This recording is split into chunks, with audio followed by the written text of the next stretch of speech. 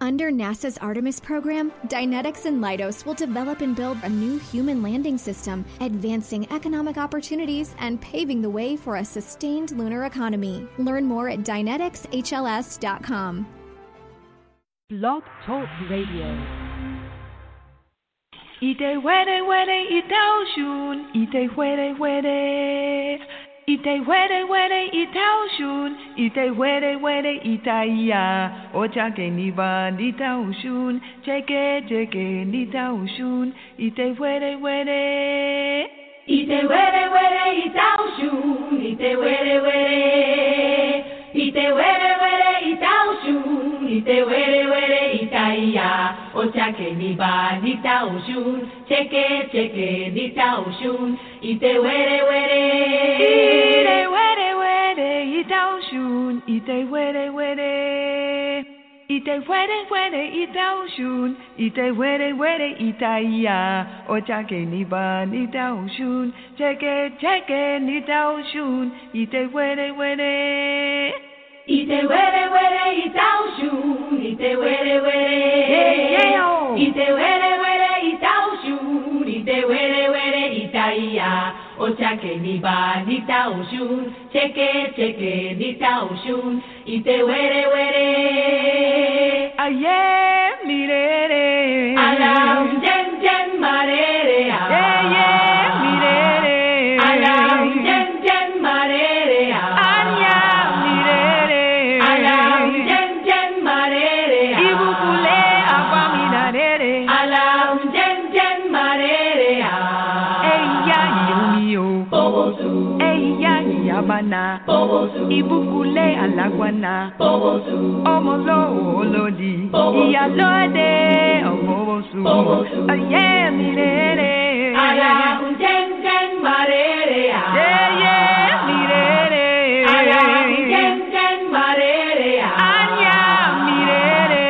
Alam jen marere. Ibukule abaminarere. Alam jen marere.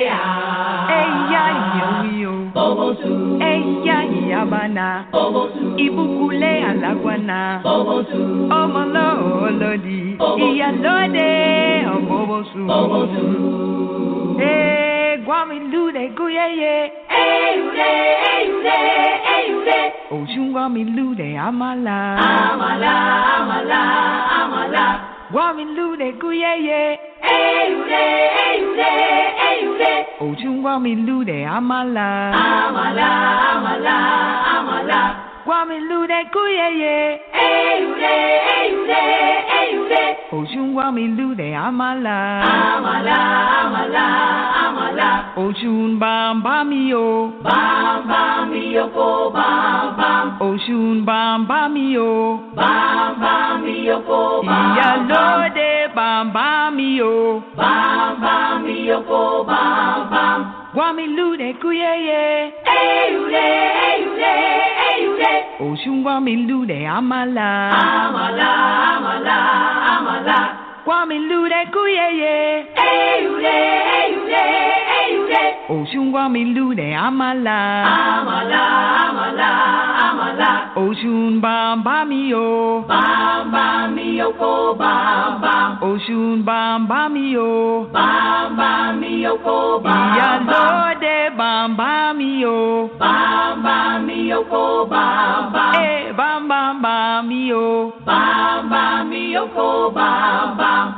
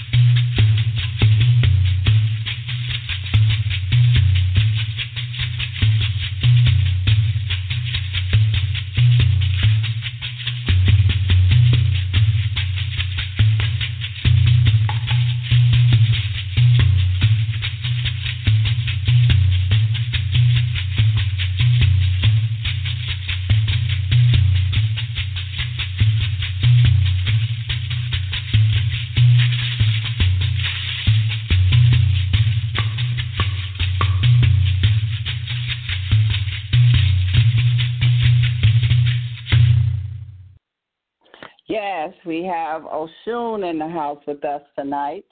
And welcome to the Truth to Power show. My name is Beverly D., and we have Baba Kentu with us. And for those of you that's not familiar with Baba Kentu, he is a teacher of African spiritual science, whose area of interest range from word power to rituals. Baba Kentu is a clinical director of the Djed Institute of Learning, an academic and behavioral service provider that specializes in African-centered education and the 7 liberal arts. Baba Kentu, is this you? Yes, it is, Sister Beverly D. How are you doing this evening? Great. How are you? Oh, I'm fantastic. I am ecstatic. This is a great time to be alive. Thank you for asking. So, what is game is over, but before we get into the show, tell the people about your school, that the Djed Learning Institute that you have. Absolutely. The Djed Institute of Learning is considered a high school, which is a hybrid school, which means that you can get your instruction online or in person. Okay, you can do a little bit of schooling, or you can do all of your schooling there. You can get anywhere from a preschool education all the way up into advanced studies. So it is very, very flexible. High school, we mean hybrid school. So that is the juxt of the Djed Institute of Learning. But once again, we are a behavioral service provider as well as an educational service provider, which means that we also provide services for those with disabling conditions such as autism, ADHD, and the like, because anyone can learn to learn, which is one of our slogans. And if anyone can learn to learn, you set a good foundation for further development of your community. And one of our other sayings is we resurrect communities through superior education, because that's what it takes in order to resurrect a community. You need to re-educate the people, reteach them. They need to have skills in order to redevelop the necessary institutions that they need to survive. Okay, you can find more about us by going to our website first, which is JediLearning.com. DJEDI Learning, LEARNING.com. You can go there and you can see the services that we offer. You can book a session, and you can get any information that you need. You can also access any of our social media pages, whether it be Facebook, Twitter, Instagram, or YouTube. We suggest going to the YouTube or the Instagram page because, for whatever reason, people seem to gravitate more to those two sources of media, probably because they focused on pictures and video, and people can kind of see things that we do. So, we recommend that you go there first if you want to get any more information. And we're always uploading information, whether that be videos or that be articles, for you to keep abreast of what's going on in this fast accelerating world of today. You can reach us also by calling us, 909-576-0170.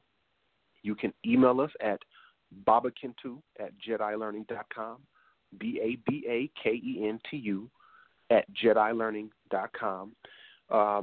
And like I said, you can always go to our website, just JediLearning.com.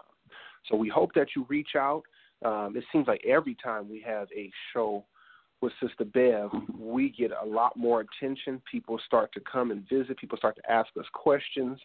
We get subscribers to our YouTube page, members to our website, and we are really appreciative of all that you have done to give us the exposure to the people who want this type of information, because this is not for everybody to begin with, but there are a lot of people who are looking for this specific type of information, and we definitely appreciate what you've done in giving us the exposure that we need to continue to grow and excel.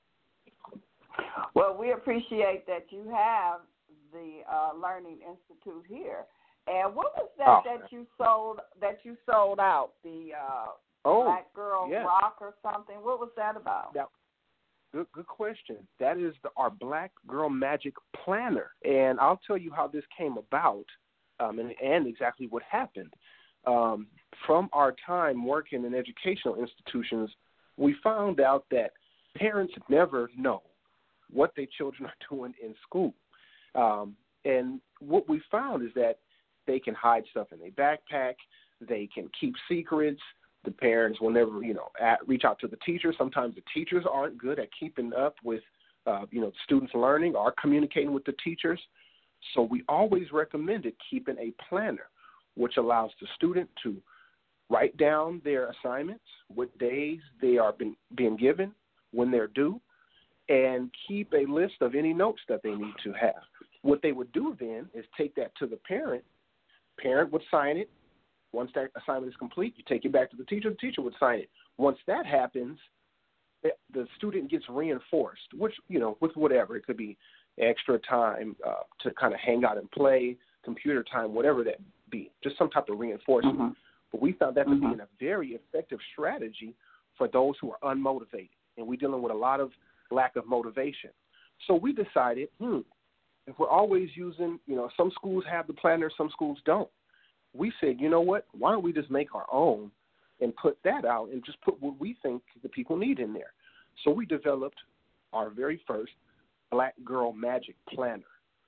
We put it out, we developed it, through Amazon, put it out on our website, and within a week, the planners had totally sold out. And we weren't even expecting that to happen. Yeah, it was definitely amazing. So, yeah, in our website, we're currently sold out, but you can still get the Black Girl Magic Planner if you go to Amazon and put in, Baba Kentu Black Girl Magic Planner 2020 through 2021. So our hopes is that we continue to develop various planners. We have one coming for the boys because this one was specifically for the girls or the women. And we want to develop one for the men because this is not only, for young children. As a matter of fact, most of the people who bought them were already older. They had already got out of school. Yeah. So, and people still need planners. Too. And Say it again? I use planners too, working with different things I'm doing. I always have to have stuff written down. So that's what I was saying. It's adults that use them too.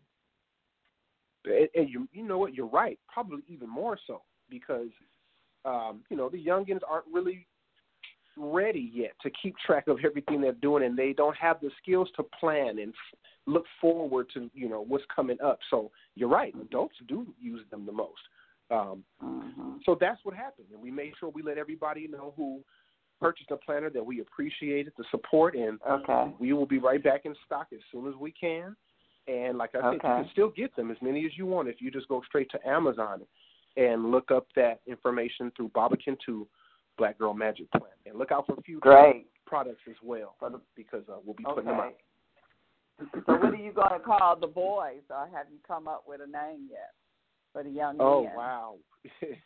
You know what, that's a good question. We have been throwing around some ideas, but we haven't really settled on one. One that I was thinking about, and this is because this is a phrase that they typically use, although we don't necessarily want to promote that message, but one phrase that, Black people are always coming up with some type of new phrase, all the smoke, the all the smoke planner. And you might say, well, why would you want to promote that to our young men, the all the smoke planner? If you really understand what all the smoke means, it really means anybody who wants to engage with you, they don't want that smoke. They don't want all the smoke. Okay, it's basically saying, you are the one on the block that's going to continue to dominate. So you have all the smoke. You hear kids today when they play video games, they'll say, "Oh, you don't want this smoke." Basically, you don't want to come and deal with me. So boys are a little bit more confrontational, but in a situation where we need to be a little bit more confrontational ourselves, where that's an idea that we're thinking about. And, to our young men, that'll be one way to hook them and get them into the real knowledge, which is what we have on the website and everything else. So we haven't really settled on it yet, but we are thinking about some ideas. Okay. Excellent. Good. Absolutely. Good. Yeah, but you will be acting things. And you notice that I mean, this is when they say you at the right place at the right time, because now you there, you online, you got your schooling, and everybody else is online with their schooling. You know, so it's like you right there. That's what perfect timing. Oh man, and it's so funny, Sister Beverly, is that for the years that we've been coming on your show and pushing this message, at the time we were the only one really doing it to this level. There were people who were saying, we're not even going to allow any electronics in our school because we don't want people to come too tapped into the, the electronics and things in the digital world. Mm-hmm. But we said, we understand that. If anybody understands that, that's us. But we also have to be prepared for the future. So people have to have access to this information wherever they at 24/7, and they can do that just by logging in, literally, wherever you have your phone, tablet, your laptop, desktop, it does not matter. You can, even your smart TV, unfortunately, you can tap in if you really, really want to. So you are right. And we have been extremely busy because we already had everything up and running. We didn't have to, go look for how to get online and all those types of things. We are so busy right now, it's not even funny. Every day it's like we get a new thing. Oh, absolutely. Yeah. Absolutely. Yeah. So, and like once again, thanks to you for helping us to put this message out there. Well, thank you for having the product. Ashe. Yes. Yes, excellent question. Okay.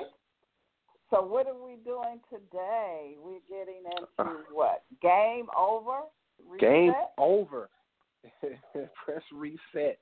Now, that might be a little dated because if you come up in my era, you know that video games at that time had a reset button. Nintendo, Super Nintendo, Sega Genesis, you had a power button, and then you had the reset button. If you weren't winning or if the game froze or something like that happened, you could always hit reset and start it over. Xboxes and PlayStation 4s and stuff like that today, they don't have no reset button. That don't even exist. So a lot of people may not even understand what that means. But the game that we have been talking about for the last 2 episodes that we've been on here, which is basically the game of life in general, is over as we know it. As we, like I put in the synopsis, if anybody listens to REM, which is an all-white band, but they had a very famous song called It's the End of the World as We Know It, and I Feel Fine. And you should too, because this is a time where you might not be able to see this again in your lifetime, probably for another 100 or 200 years, where things are being reset and you get to participate in the development of a new society and what things are going to look like in the future. So what we're going to talk about today is the game as we know it is over. The world as we know it is over, but you should feel fine, because all we're going to do is press reset, and we're going to show you how to start over again. One of my areas of interest, besides rituals, besides hekau, or word power, or magic, is utopian societies, even dystopian societies. You might say, what does that even mean?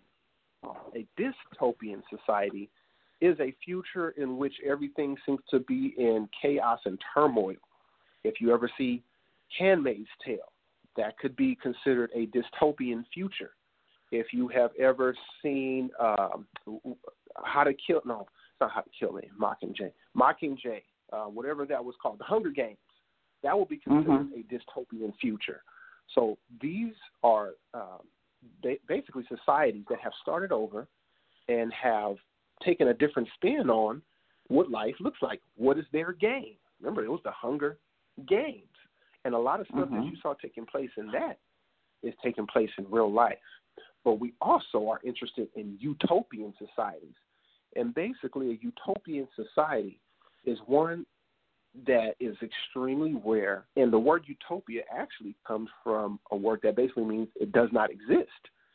So it's almost a perfect land in which people can thrive and live in harmony and grow and learn and participate in artistic beauties of the world, just in general. So we're going to get into various utopian societies, how they were developed, how they run, as a blueprint us to move forward and develop in our new utopian society. So that is exactly what we'll be discussing today. Oh, in addition to what the world of education is going to look like. We'll start off first with the world of education, and then we'll get into the society as a whole, how we're going to develop that, and then some other, utopian societies that we can look at and learn from. So that's what the discussion will be surrounding about today. Okay. Sounds interesting. Excellent, excellent. So we'll first start off, like I said, with the world of education. And where do I start? That is a hard place because it is really shaken up.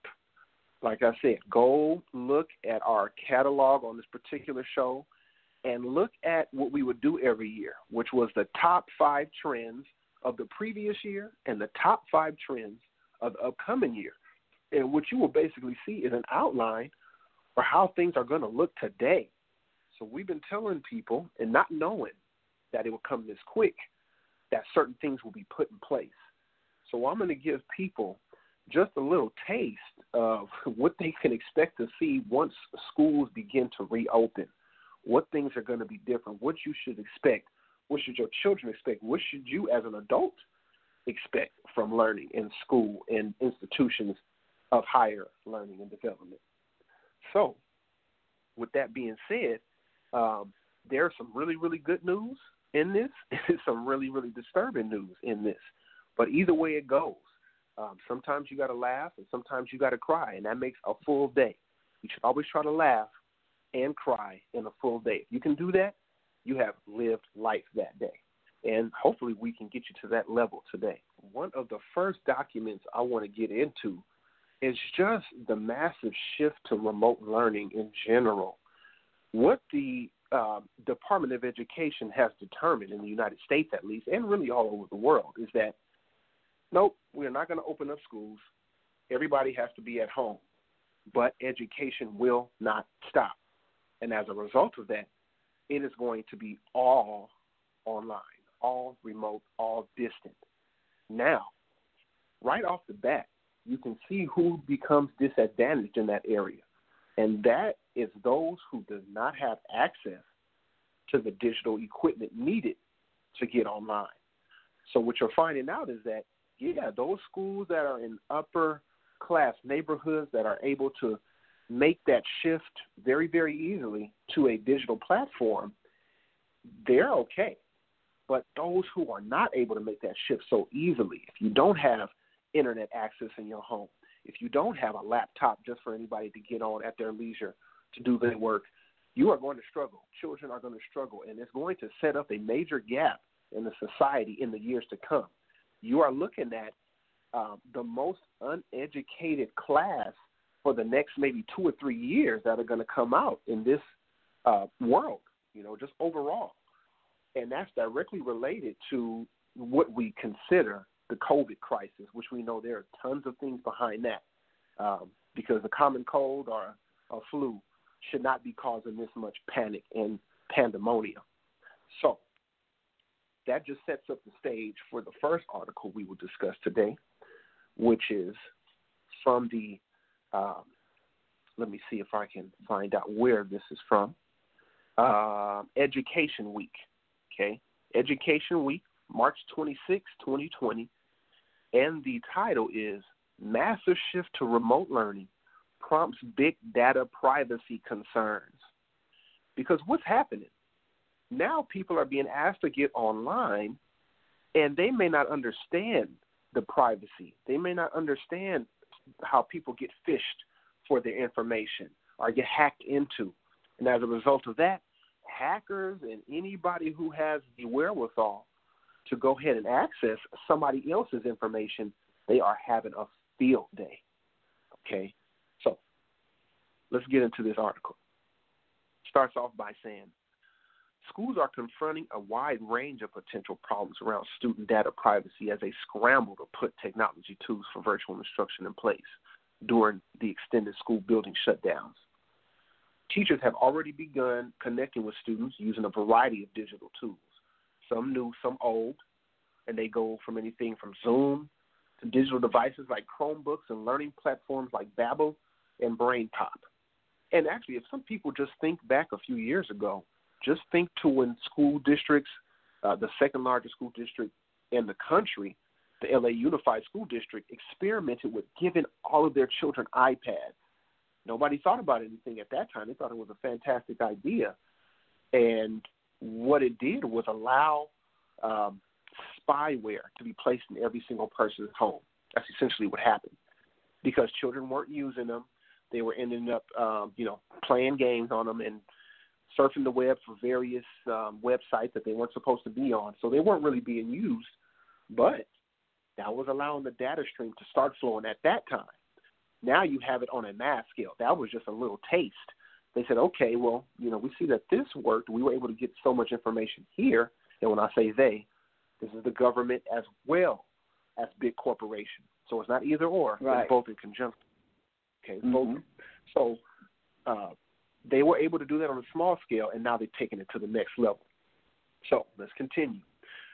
An unprecedented number of online interactions between teachers and students from their respective homes introduced new privacy questions that lack easy answers.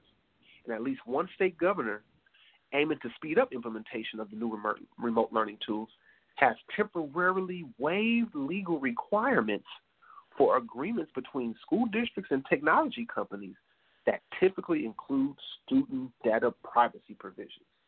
What that's saying is that particular state said, you know what, we usually have laws in place to protect student privacy, but I want to get these tools in place so fast, I want to get these spywares in your house so fast, I'm about to waive all those laws.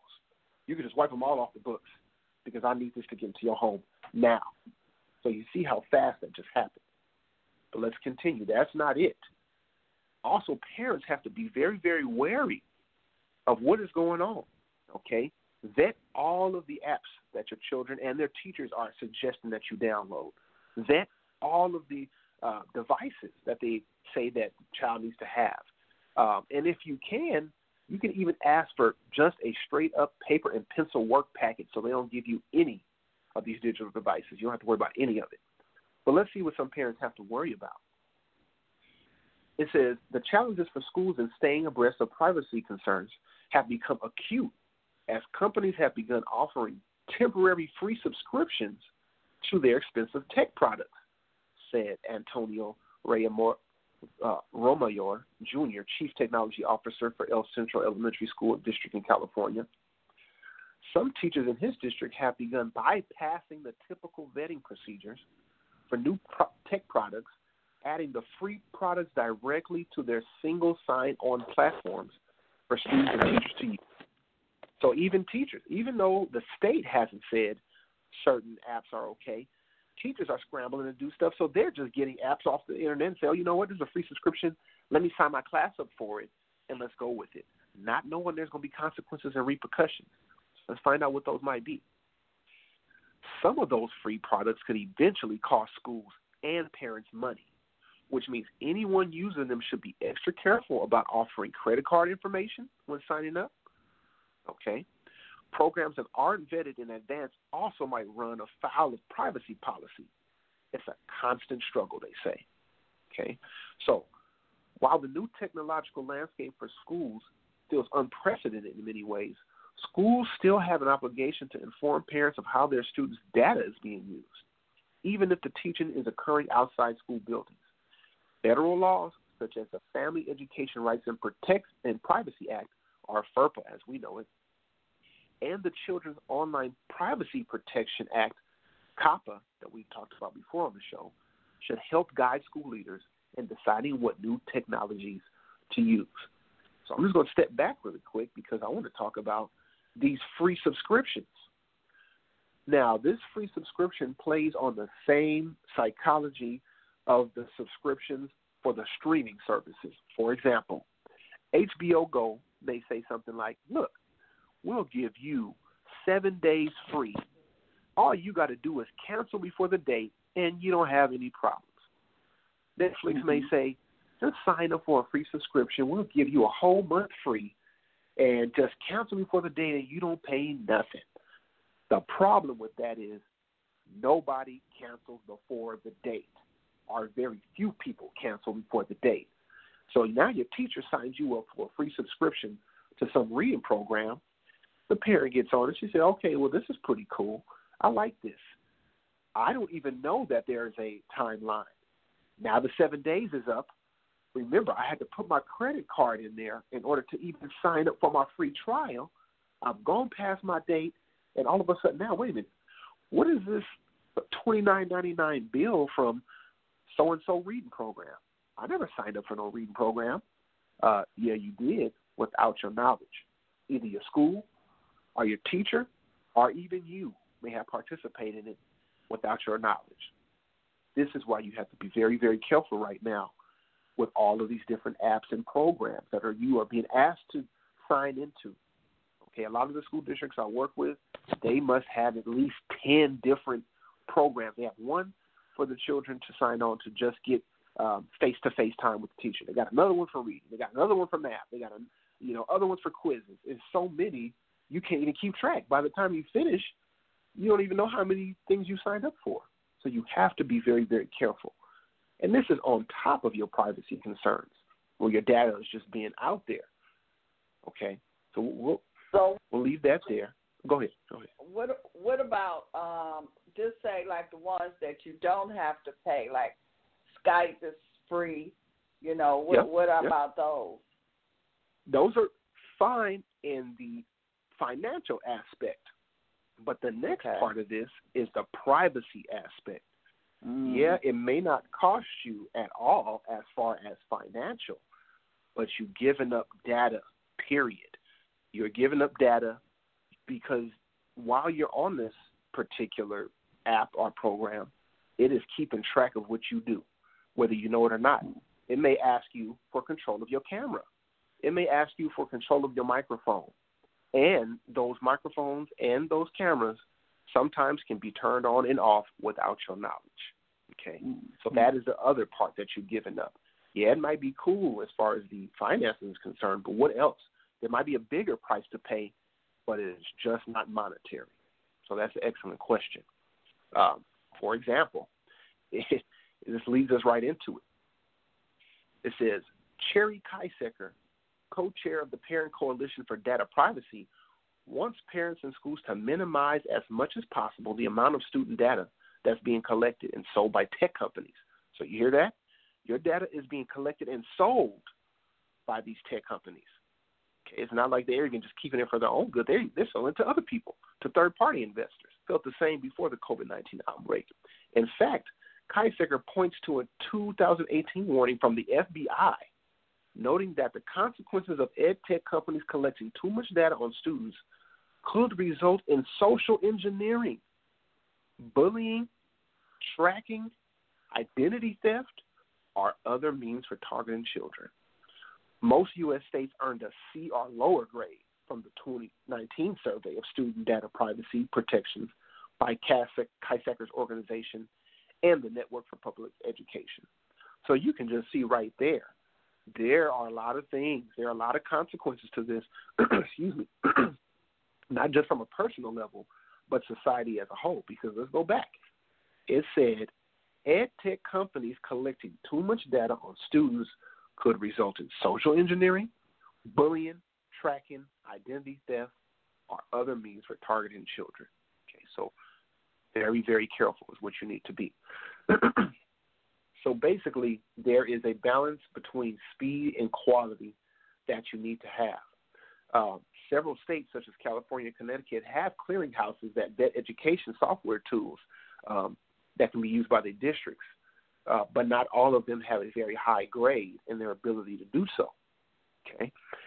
Not only that, but then you have on-camera concerns. What if your teacher is, at home giving her a lesson, and all of a sudden she's in her robe and she's having her morning coffee. The students are there learning. All of a sudden she gets up and has a nip slip.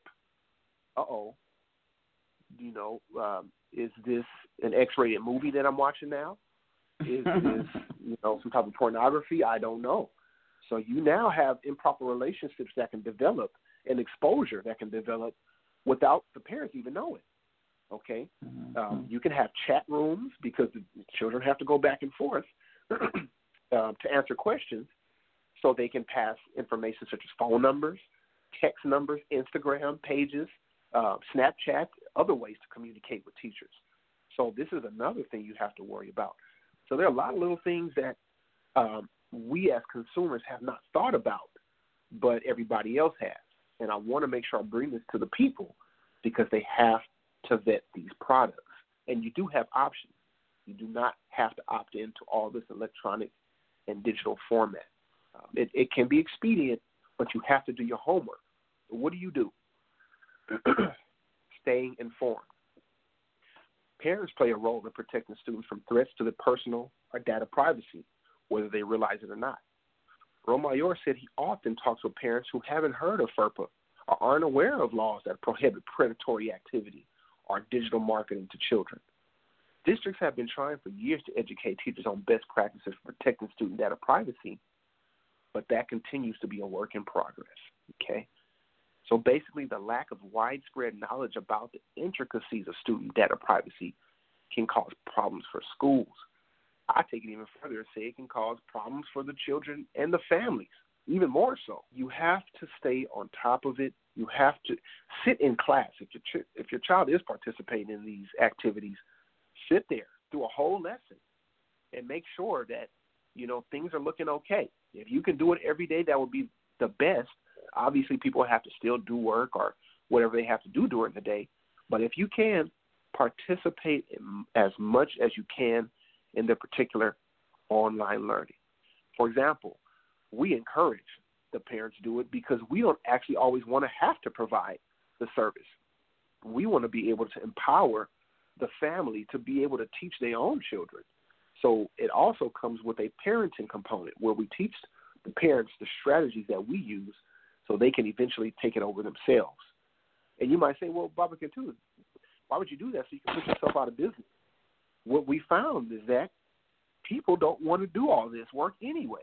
So even though you may teach them how to do it and, they may get a little proficient at it, they would still you rather they do it because, honestly, a lot of people don't even have the patience to sit down and work homework with their children.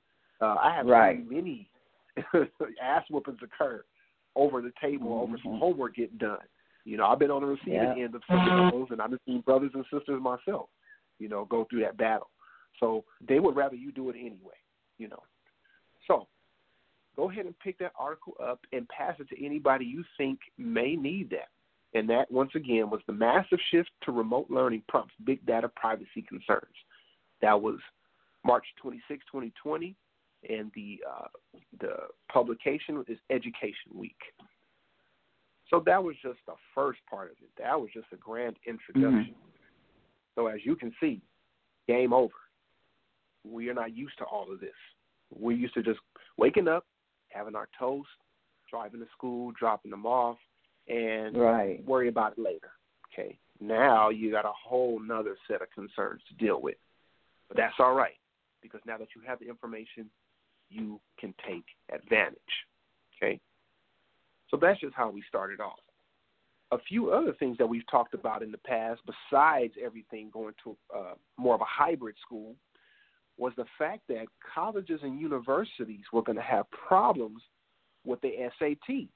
And this goes all the way back to the sister who was getting trouble from the SAT board because they tried to say she cheated on the test because her score jumped too quick. Okay, too high. I remember that. Just because she studied. You remember that? Her score went up because she studied. She had the book. She had a teacher tell the college board that we helped her study. There was a study group, and they still wouldn't believe her. Now they're paying the price because not only do children have the option to now take the SAT at home, a ton of colleges are opting out of any of those tests, whether it be SAT or ACT or any of those other assessments. Because remember, we talked about them coming straight out of post-World War II Germany, where they were being used to identify who was feeble-minded and who was okay so we can set them up for execution. That's where all of their origins are. So now the SAT board is about to go out of business because so many colleges and universities are struggling to even stay open because there's no tuition. Students aren't going. Campuses are closed. And students are saying, well, you know what? I can't take the SAT. I guess I'm not going to college. So that means that the colleges are not going to get any money. They're not going for that. So tons of them have waived. Some of them have just got rid of it altogether. And some of them have now waived that provision that you must come in with the SAT. So as a result, the SAT board is going out of funding, and they are about to go under very, very soon. And we have an article that we want to bring up that discusses this very, very situation. And we have to say this is what they get. Okay, going back to how they did the sister last year, this was coming. We knew something was about to change, and, here it is. So let's go ahead and pull that up real quick. And this is entitled, let me see. Okay. College Board ready to offer at-home SAT. And this is from U.S. News, April 15th, 2020. And I remember even at that time when we talked about the sister, we had given out a list of colleges and universities that didn't even need, it was called a test optional college, where you didn't need an SAT or SAT to go there. Now almost all of them are going to have to go this way. Yeah. So it starts off by saying, students will be able to take the SAT at home if school doesn't resume this fall. College Board officials announced Wednesday, outlining a new timetable and digital format for the college entrance exam. We know students and educators are worried about how the coronavirus may disrupt the college admissions process, and we want to do all we can to help alleviate that anxiety during this very demanding time, said the College Board CEO David Coleman. In the unfortunate and unlikely possibility that schools do not open this fall, the College Board will be ready to provide a digital SAT at home. So even your SAT is trying to go digital, okay? Coleman characterized the scenario as increasingly unlikely. We beg to differ, and we'll get into why in a second, and one that will require at-home proctoring on a scale never before seen. We would much rather see schools reopen, he said, but we will be ready. College Board officials said they are experimenting with a variety of security software. That's already going to be an issue, okay? So that software can, for example, lock the entire computer other than the software that allows students to take the test, as well as use the device's camera and microphone to monitor any movement and noise. I should just stop after that paragraph right there, because now, again, in order to take the SAT, you are saying that the SAT board can lock your entire computer, take over your camera, and take over your microphone to monitor any movement and noise going on inside of your home. So in order to take the SAT, you're going to have to give up a lot of privacy, okay? That's where this is going. So College Board officials compared Alexia. Thank you. It's like having Alexia in your house, yeah. You got it. And it's funny because me and my wife were watching this new Netflix special. It's silly, and I can't even remember what it's called, but basically these people are on an island, and they're all young, they're all very, very beautiful, but the trick is they cannot have sex or have any sexual activity in order to win this particular game. And there is this robot named Lana who oversees everything that's happening. And every time somebody gets close or is about to kiss or touch a booty or something, here come Lana. You better not do that. It's going to be $50. That's going to be $100. So you're right. It's just like having Lana or Alexa right in your house. Okay. So it goes on to say, College Board officials compared an at-home digital administration of the SAT to how the organization is currently allowing 3 million students to take modified versions of AP exams. We didn't even get into that, but a lot of students are taking advanced placement exams at home. Advanced placement allows students to basically earn college credits in high school or lower. And that's a really, really big deal, especially if you want to go to a high-ranking college such as the UC system, the Ivy League system, or anything like that. So that's a whole nother area, and 3 million students are already taking modified versions of the AP exams at home. But it continues to say, if we are forced to deliver a digital SAT at home, basically that means they're going to make sure to go into the hood and get you your lockdown computer with the camera and microphone under control. Okay. Right. Adding that the College Board is prepared to work with states and school districts to provide technology or Wi-Fi spots to ensure that any student who wishes to take the SAT can do so. Okay. Should public health officials say it's safe, the College Board plans to offer weekend SAT administrations every month through the end of the calendar year beginning in August. Students will be able to register in May for the August, September, and October administrations, with priority going to students expected to graduate in 2021 who do not yet have an SAT score. Okay? So about how many people is this affecting? As of early April, 760,000 students in the class of 2021 already received an SAT score.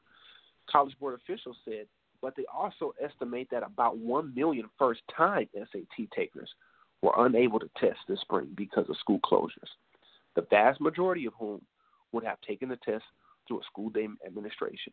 So they already got 760,000 students in there, but they still got another million out there who they possibly can take control of their computers in order to give the SAT. That is the gist of it. The article goes on to continue, to talk about the coronavirus and other testing difficulties, but the basis of it is that they are struggling, and they will do anything they can to get you to take that test. One thing we have always recommended is to opt out of all those tests. If anybody tries to give your child a test, opt out, because we've already told you where those tests come from and what they're used for, and they are not necessary for you to advance in this world. Okay? Not necessary. Not for you to get into college, not for you to get a job. So you don't have to. If you want to, you can. It is optional, but you do not have to, and this is just showing you why right here. And I thought it was mandatory that you had to take those tests, to get in. At one time it was. You're right. Okay. At one time it was. You couldn't get into any college or university, at least not the ones you wanted to, without taking an SAT or an ACT. Right. And, now that I think about it, they go on to say here, in the first 7 days of April alone, at least 30 schools announced test-optional admissions policies for the high school class of 2021. Another 44 temporarily waived testing requirements, including elite private and public colleges and universities like Williams College, Tufts University, Virginia Tech, and the UC system. So, this is turning out to be a really, really big deal with all these standardized tests. But now it's all test optional. And let's go back 1 second. The problem with the SAT, in real life, if you have to keep it real, is that it's only supposed to indicate how you're going to do as a freshman in college. It's not supposed to predict anything else. That's it. So when they started to break the SAT down and really look at it, they were finding that this is not really predictive of who's going to graduate. It's not predictive of who's going to get a job. All it really is telling us is how the freshman is going to do once they enter school. Most freshmen are going to struggle because they're going from high school into a college, environment. So if that's all it's given, it's really not worth that much anyway. So people who were against the testing, they are starting to get their wishes by just eradicating this whole thing. So one of the things that was mentioned in this article was that in the fall, they will go ahead and start to give their test administration. And we said we beg to differ. You might be saying, well, Baba Kentu, why do you beg to differ? They just came on CNN and told me that school is about to be open. They just came in and told me on Channel 9 and ABC that the schools are going to reopen. Okay, well, then that's when I go ahead. I pull this up real quick. And this is where I graduated from. This Cal State campus is one of the first to commit to online-only classes for the fall of 2020. So my alma mater, Cal State Fullerton, where I got my undergraduate degree, has already said there's not going to be any face-to-face school in the fall. You can forget about that. We have already committed to online-only classes. Sorry, SAT, it's already colleges and universities saying they're not opening in the fall. So you guys are probably about to be out of business really, really soon, and rightfully so. So let's see what this article talks about, and it is from Ed Surge, April 21st, 2020. Okay, it says, colleges across the country are considering options for how to operate during the upcoming academic year. Yet so far, few have committed publicly to either reopening their campuses or holding classes online. On Monday, California State University at Fullerton became one of the first to announce intentions to pursue the latter path, at least to start the fall semester. In a town hall meeting for administrators, faculty, and staff, Provost Pamela Oliver asked professors to start preparing now for autumn virtual classes. She says, I wish that I could give you a definite answer and tell you this is exactly what we're going to do, because I certainly would like to have some definite answers, Oliver said. But what I do know is that our plan is to enter virtually, and then to also have in mind what we will do to enter gradually and to have flexibility as we do it. So, Cal State Fullerton is only one of 23 campuses in the California State University system to make that decision so far. Now, remember, that's almost a month ago. That was April 21st. And I haven't actually kept up on how many have followed suit, but I'm quite sure it's probably about at least a third at this point in time. Okay? In developing plans for fall 2020 and beyond, college leaders will most likely follow health and safety guidance from local and state officials and the CDC, representatives of higher ed associations. Okay? That may mean colleges will act differently depending on where they're located. For example, California's governor said on April 14th that the state is still weeks away from even considering loosening state restrictions, while governors in Georgia, Tennessee, and South Carolina are already making plans to lift stay-at-home and social distancing rules. And there's been a few other states that have also followed suit in the recent weeks.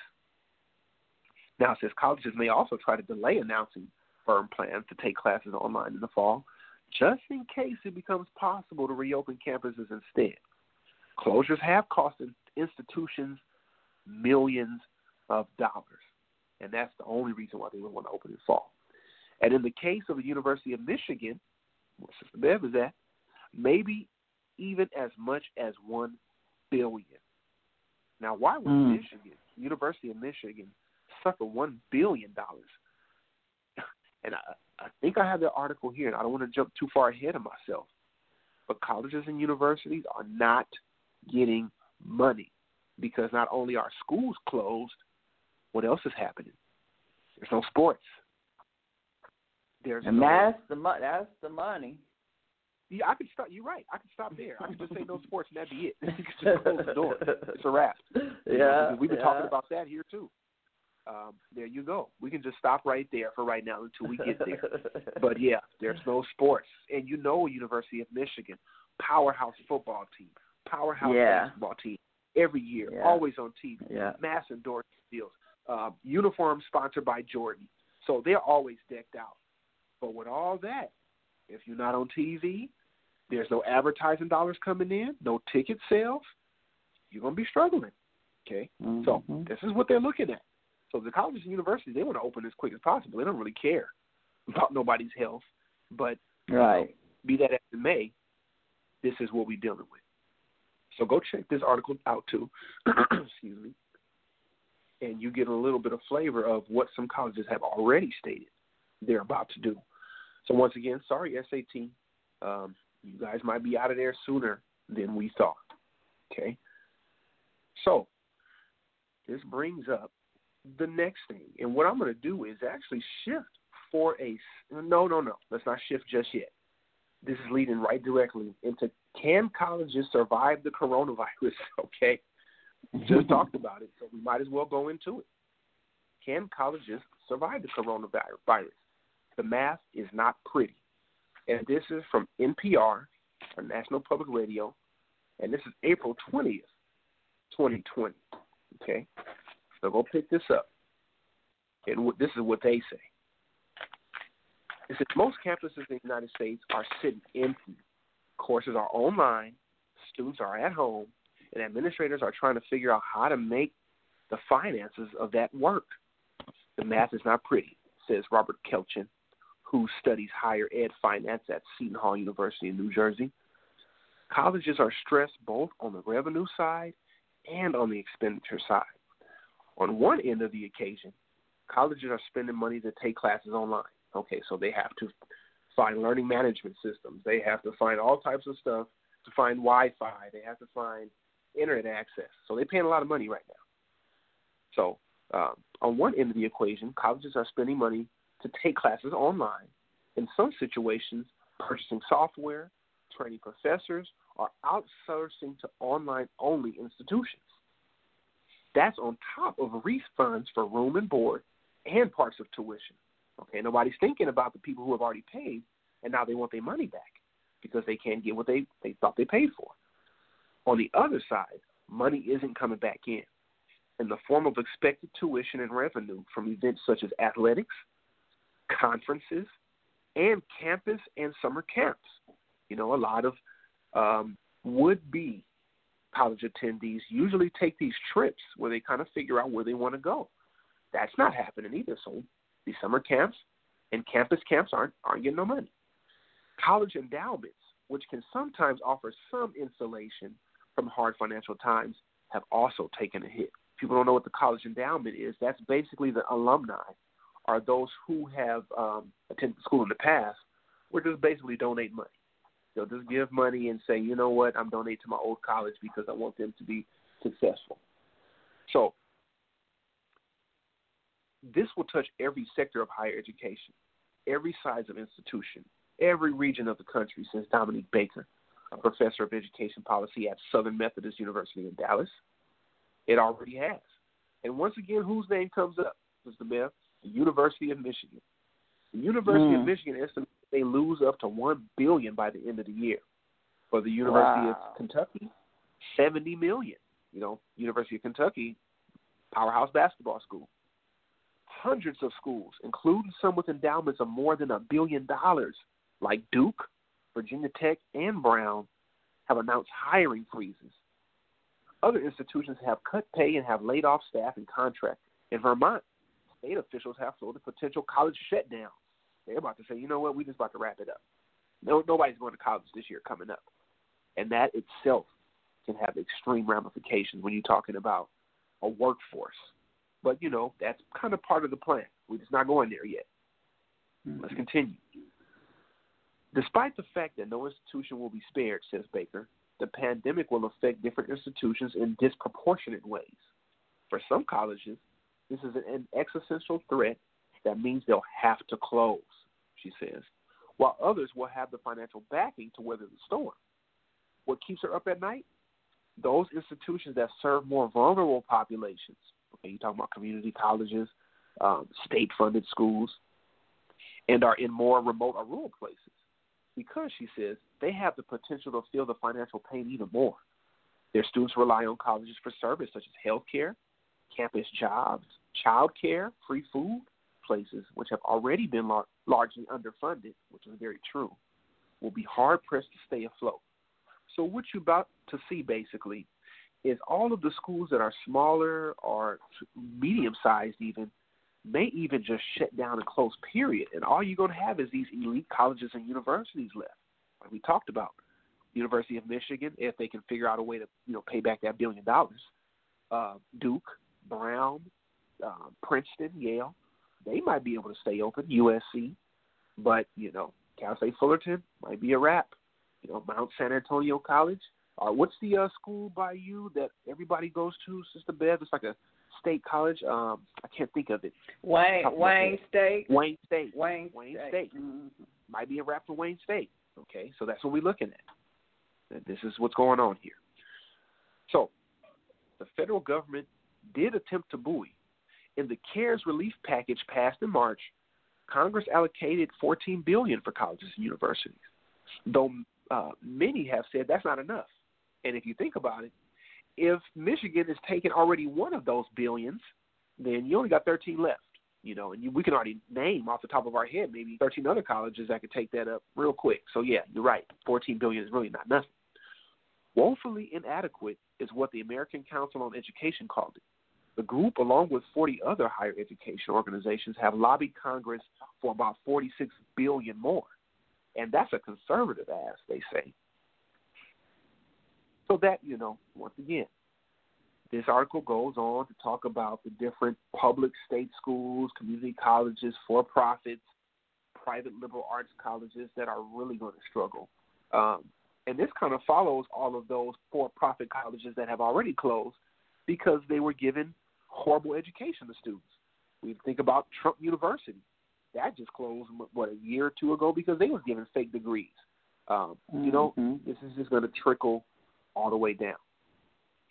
They're not getting any international students. But, everybody's having to stay home. So this thing is really starting to fall apart at the seams. And the borders are closed.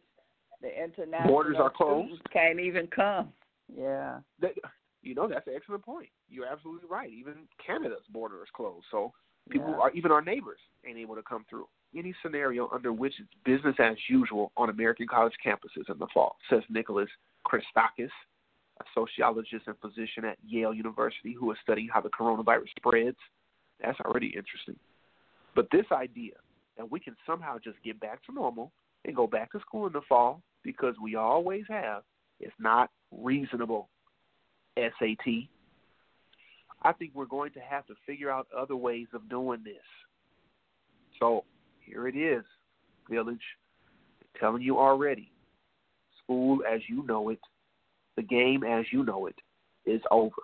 It's time to press reset. So I'm going to leave that there. I'll leave that particular article there. You can read further because I've already given you the information. But that takes us to a little bit of good news. And I'm going right back to Detroit for this one. And, of course, all of this would happen. This good news would happen during the coronavirus breakdown. But what did happen? Okay. So in Detroit, we're having, just like everywhere else where black people reside, dismal education. Horrible rundown schools. Books are not even up to standard. Facilities are tragic. Teachers aren't even showing up. Substitutes are teaching the classes. Students are teaching the classes.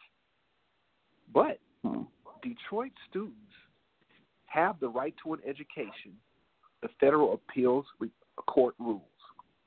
That's the name of this article I'm about to get in from, where is this article from? NBCnews.com. And once again, the title is Detroit Students Have the Right to an Education, Federal Appeals Court Rules. Wow. And this is April 23rd, 2020. Get into this. What just happened? Why is this such good news that Detroit students have the right to an education? Let's see. American children have a fundamental right to at least a basic education, a federal appeals court ruled Thursday. And actually, before I go even further, most people may think that they have a constitutional right to education. That is not true. There is nothing in the Constitution that says anything about people being able to have an education. That's why when this case has been brought up prior in federal courts, it has always been knocked down. So that's why this is such a big deal, because now the federal court is basically saying, yeah, children actually do have a right to basic education, not through an amendment, not through statutory law, but through lawsuits.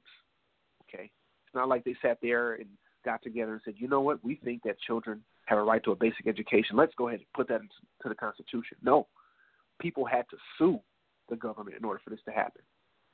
But let's get into it. Let's see what the article says about this. In a ruling, legal scholars say it could affect disadvantaged children across the country. Sixth Circuit Court Judge Eric Clay wrote in an opinion, siding with a group of Detroit students in their suit against the state of Michigan, that education is essential to nearly every interaction between a citizen and her government. Where, as plaintiffs allege here, a group of children is relegated to a school system that does not provide even a plausible chance to attain literacy, we hold that the Constitution provides them with a remedy, he wrote. So Detroit students filed suit in 2016, documenting alarming conditions in rodent-infested, crumbling schools that lack certified teachers and up-to-date textbooks. The students argued that the state was responsible for those conditions since it controlled Detroit's main school district for much of the 2 decades leading up to the suit. They also claimed that the state implemented policies that worsened the situation, creating competition between the city's main school district and scores of charter schools. And I know you probably saw this way early, Sister Bell, because you said you sent your children to a African-centered school. So you saw what was going on way back then. And I'm looking at the ladies that's on the picture there in this article. Okay. Yeah. They've been. I used to be with them, and they've been marching on this since the 90s. We used to protest in the Capitol all the way in the 90s. So they earn whatever the court agreed to. They have been persistent. Ashe. Wow. So you know these ladies right here? Yeah, no, I used to march with them about the school back in the 90s. Mm-hmm. Well, it paid off. That hard work definitely paid off. Yeah. Wow, that's beautiful to hear. You see what we can do though when we put our minds to it and our effort to it. You see, we were able to do something that a lot of more affluent neighborhoods haven't been able to do. Sue the school district and win. Sue the government and win. But let's continue. That's wow. That's powerful. Filed on behalf of students who attended both district and charter schools, arguing that the state had deprived too many of these children of the right to become literate, productive adults. They weren't even teaching the children how to read. A trial court judge agreed the conditions the student documented were deplorable, but threw out their case because he said the Constitution does not guarantee the right to an education. 2 of the 3 Sixth Circuit judges who heard the case on appeal last fall found that it does. So there was still one judge that said, nah, you guys still don't get a right to a basic education, but the other 2 outruled them. Every meaningful interaction between a citizen and the state is predicated on a minimum level of literacy, meaning that access to literacy is necessary to access our political process, Clay wrote in his majority opinion, with Judge Jane Stranch, adding that the unique role of public education as a source of opportunity separate from the means of a child's parents creates a heightened social burden to provide at least a minimal education. Thus, the exclusion of a child from a meaningful education by no fault of her own should be viewed as especially suspect. We agree.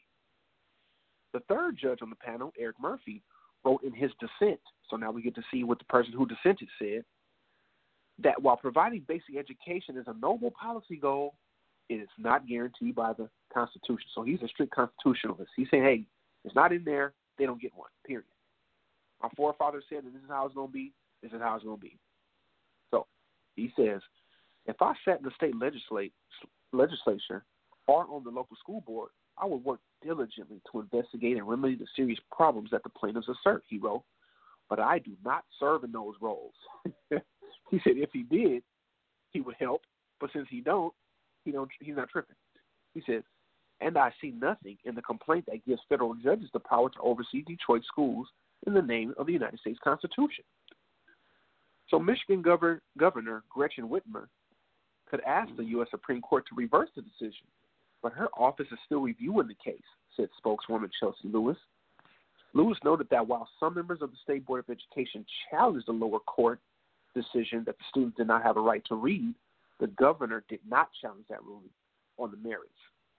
We've also regularly reinforced that the governor has a strong record on education and has always believed we have a responsibility to teach every child to read. Okay? So I want to get down here to where they just kind of talk about some of these deplorable conditions that came up. Because now we know that we won. People around the country, some of them have not experienced a horrible education like that. So they want to know, what the problem was. And it actually does not talk about it in this particular article. But one article I was reading says that it was so bad in one classroom that the teacher who was in the classroom quit. They had a number of substitutes for a while. The substitutes were so horrible that they stopped coming, and they didn't have anybody to fill them.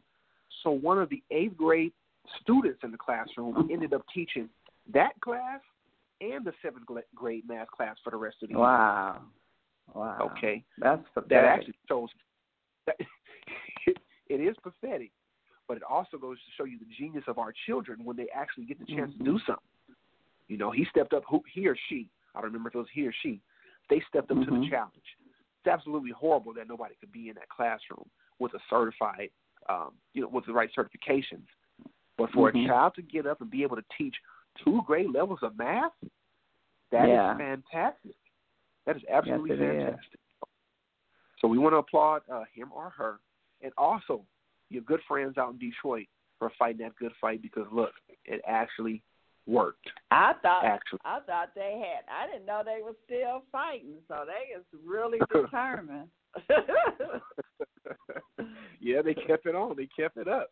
You know, they got down in the bunker, put the hard hats on, and camped out for a few years and kept throwing those grenades. That's how you got to do it. Yeah, and I know back in the day, we would stay all night up there. You know, they wanted to pass laws, and they was waiting till we went home. We didn't go home. We stayed there all night, and they passed the law like at 3 o'clock in the morning. Yikes! You know, when they doing dirty things. Yeah. Oh my goodness! But then they got they had students in schools that was built in 1919 and 1920. Oh my God! You know all that. You know those schools got asbestos and mold and all that kind of stuff. And then if you said, and I know colors have a lot to do, you know, with your psyche. And so if you're sitting in a classroom all dull and, you know, that's not going to help your learning either. At all. You are right on it. And I couldn't agree with you more. That is, I couldn't even imagine. Actually, I went to a pretty old school myself in the LA Unified School District. And, you know, at that time, I wasn't really a good student, bright, but I had so much else going on in my life that I wasn't really focused on that. Like you said, I was over there putting crayons in the heater in the back of the room and then dipping my finger in the melted crayons and making that's the type of stuff I was doing. It was heaters actually in the classroom. That's how old it was, you know. So I definitely understand what was going on in Detroit, because we got the same one in the hood in LA, same exact one. So I applaud you guys in Detroit. But back in the day, they were. That's when I think it was the casinos had opened up, and the lotteries too.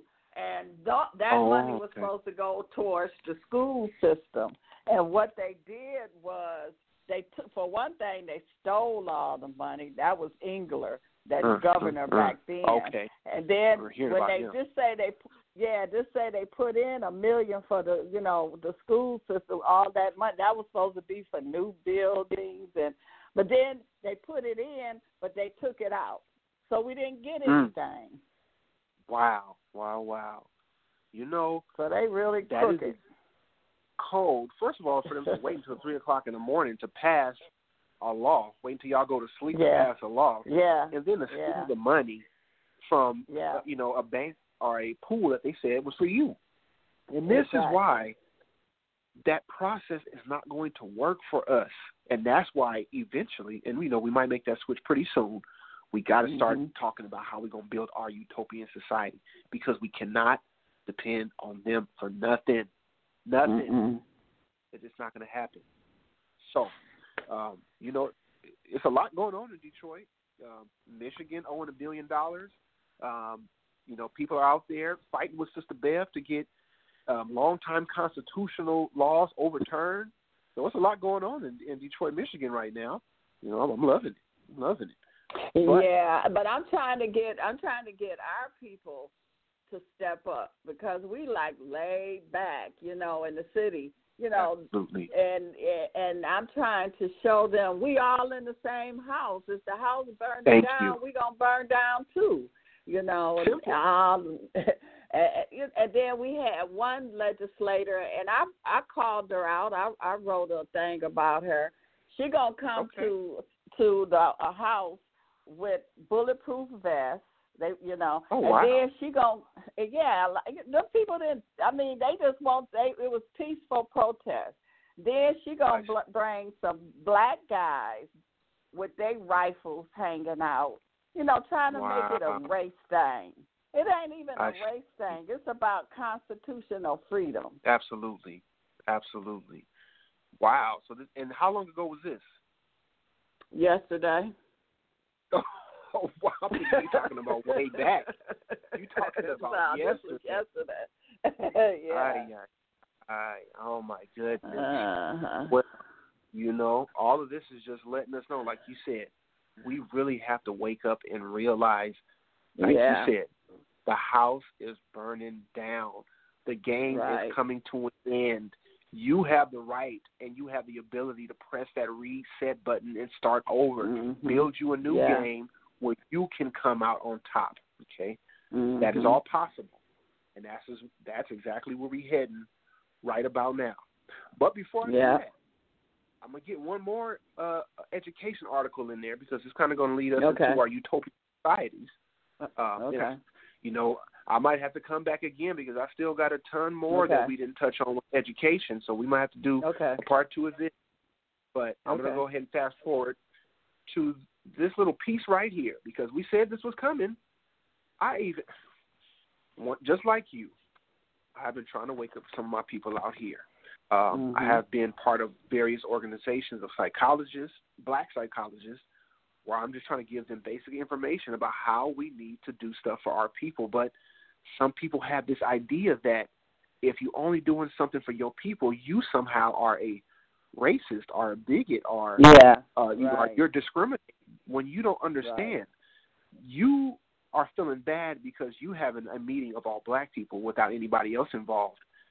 But they routinely have meetings without you involved, making decisions about you. So what is the problem? But anyway, one thing that I was always trying to get our psychologists to understand is that, look, if we all pull together and develop a educational institution, it'll be much easier than just me trying to do it by myself or this person trying to do it over here. Just imagine if all 10 of us just got together and did it.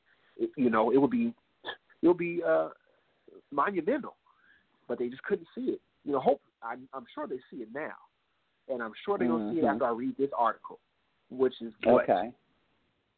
It says, Education Secretary Betsy DeVos to offer homeschooling microgrants from COVID-19 relief funds. Now, on the surface, you might say, oh, well, everybody has to do homeschooling right now, and she's giving microgrants to people who are actually trying to do that. Absolutely, on the face of it. But you got to know Betsy DeVos' history. And this is actually something I agree with her on. Her whole point of becoming the Secretary of Education is to privatize education. So she is going to push for school vouchers. She is going to push for private schools receiving public funds. And with the coronavirus, COVID-19, she has now been able to offer these micro grants, which are basically private school vouchers in disguise. And once again, I'm all for that because now people can take their money and go to an African Center school and go support their local African Center school. So I'm not tripping off of that. I have no problem with that. It is these people who have gotten the idea that the government and public education is actually going to take care of you when you just read the article that said it was deplorable conditions in Detroit that people couldn't even learn. So what makes you think that a public education is always going to be the key? You just have to have options. For some, public education is just fine.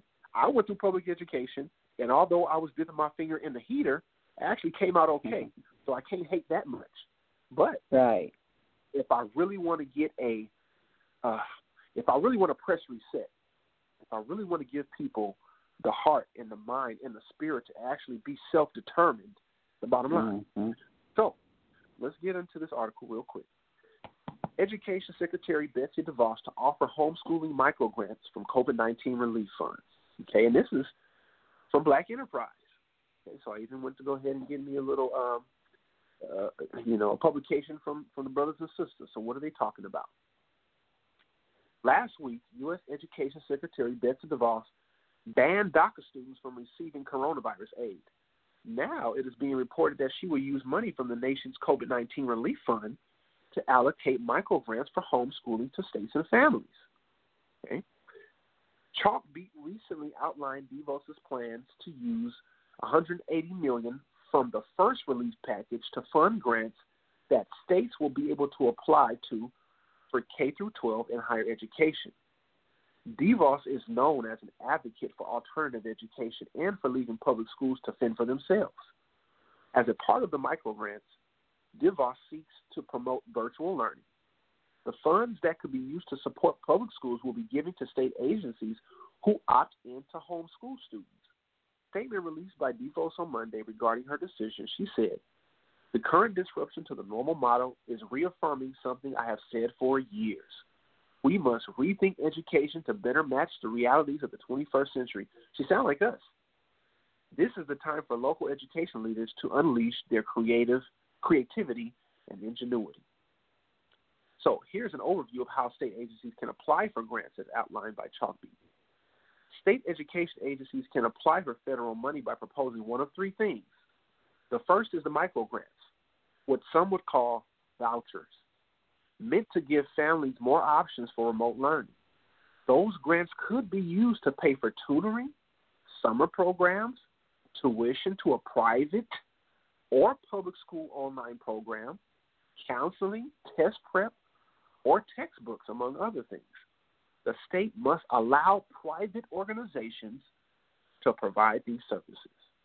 So once again, now your local African-centered, actually you can receive money that you can then take to your local African-centered institution to not only support them, but to get you the right type of education. That was the first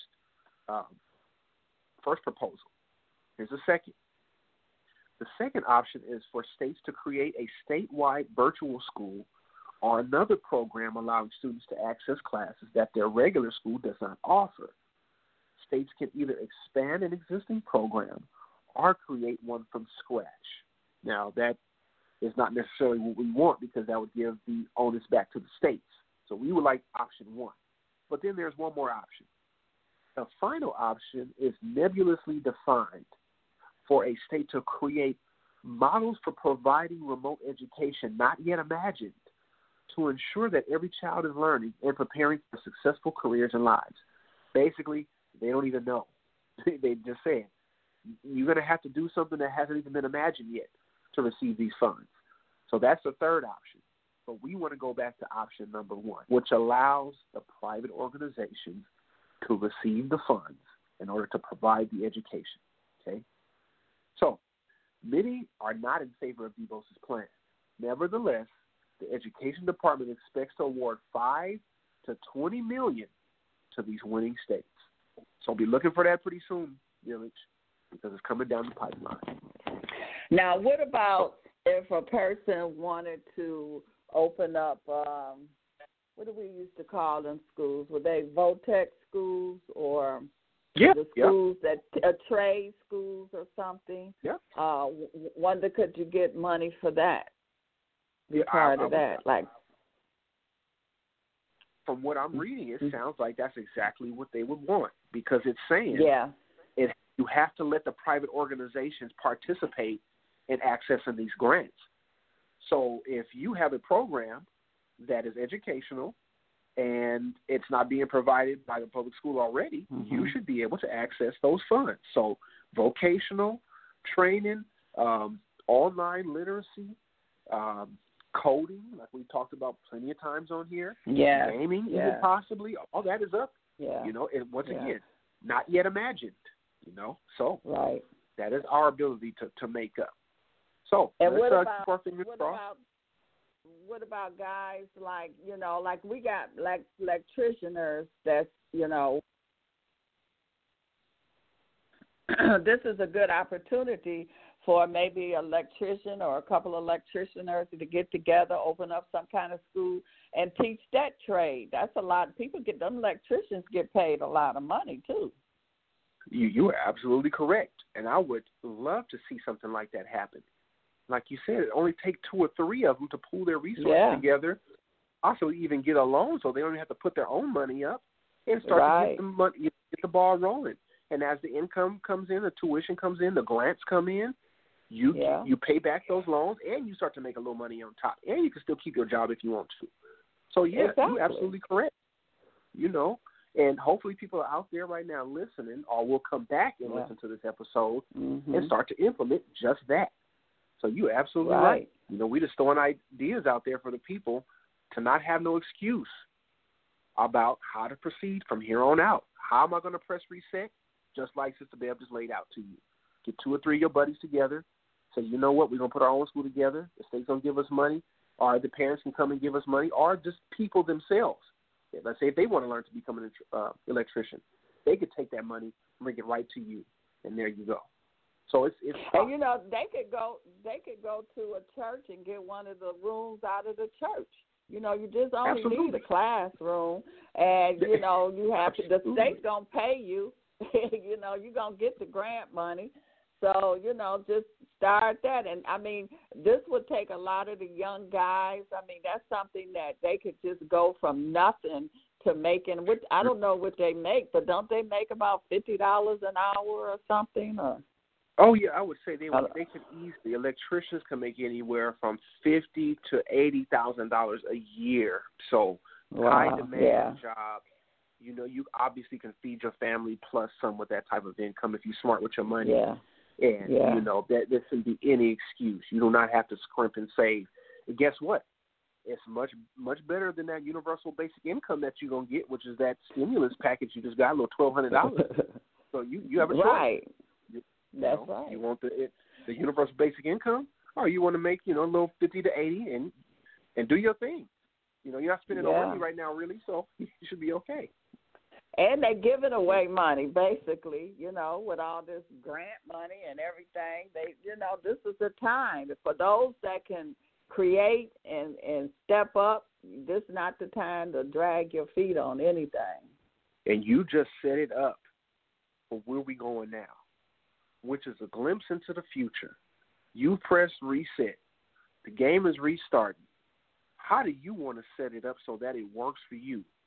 We just touched on a little piece right there where we said start to re-educate your community. Start to give them the skills they need. Brothers coming up out of jail, brothers that's hanging on the corner can now have a trade, now have a skill. They can provide more to the community, help build it back up. Because most of the crimes that are committed by black people are against, guess who? Other black people. So if you give these brothers a job, these sisters a job, not even a job, a career, a skill set, ability to teach others, now we're talking about re-education or building the community, building institutions that can build a community. And this has been done time and time again. What I'm talking about now is the ability to see a utopian society. Everybody that you know not only looks like you, sounds like you, but are doing okay, but are doing well, enjoying the beauties of art, place, and taking activities to the next level, being able to sustain, knowing your neighbor, being able to leave your door open, being able to just enjoy life in a way that we haven't seen probably since we got here, or not in a long time at least. But just think about that. Living off the land, being able to just provide for your family and your neighbors in your neighborhood and see people doing well. That right there should be motivation enough to start looking up. Because right now, this is all based on psychology, specifically the psychology of behavior. By giving you this universal basic income, I keep you docile and I keep you complacent so that you just kick back and don't worry about anything and just let things keep happening to you. But we have to take control back of our own minds and realize the game that they are playing and press reset and start your own game. And what I want to do here is take a look into some future options and how this can come to pass. How can it be that we can form a new society? Like Jay-Z said, I want to form a society within society. You know, it's going to be really difficult for us just to get up and move and go to Africa or to any other country for that matter. Plus, there's sweat equity in this country that we should be able to access. But that doesn't mean we have to live in squalor, in horrible conditions, deplorable conditions. You have the ability to raise yourself up and start anew. And this is what we're going to do. We're going to take a look at some utopian societies that have been built up throughout the years just to let you know it's possible and the steps that these people took in order to make it happen. Because I would love to participate in the development of a utopian society. As a matter of fact, I used to be the president of a group which is now disbanded called the Society for the Advancement of African Thought. And most of what we did was attempt to start societies that we could then start to build up and start to take to the next level and invite people on out. Not just one Black Wall Street, and it doesn't even have to necessarily be a Wall Street. It just has to be a cooperative community where people can live in harmony and peace and not worrying about getting shot. Very, very simple, okay? So let's get into some of this, okay? Well, first of all, I want to start off by reading a little passage from this book entitled Thank You for Being Late, okay? This book is written by Thomas Friedman, and I want to say I have referenced this particular book before in the past. And this particular book talks about the acceleration of technology, of Mother Nature, globalization, and its effect on society and what may happen. So what do people do, once all of this has happened to them? And all this has taken place and things are a lot different than we, started off. How do we go about doing what we need to do? And let's take a look. Okay, let's take a look. So it says, while this high degree of interdependence poses one set of new challenges, the rising risk of state failure in a number of countries poses another. These risks can be seen around the world.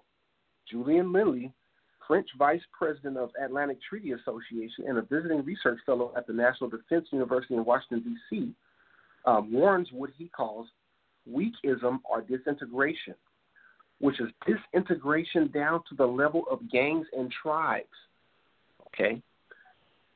And the emergence of groups such as the Islamic State and Boko Haram that fill that power vacuum. Very real disintegration of weak states in Africa and the Middle East is now reaching a scale that is creating large emerging zones of disorder or chaos, to borrow from the Get Smart.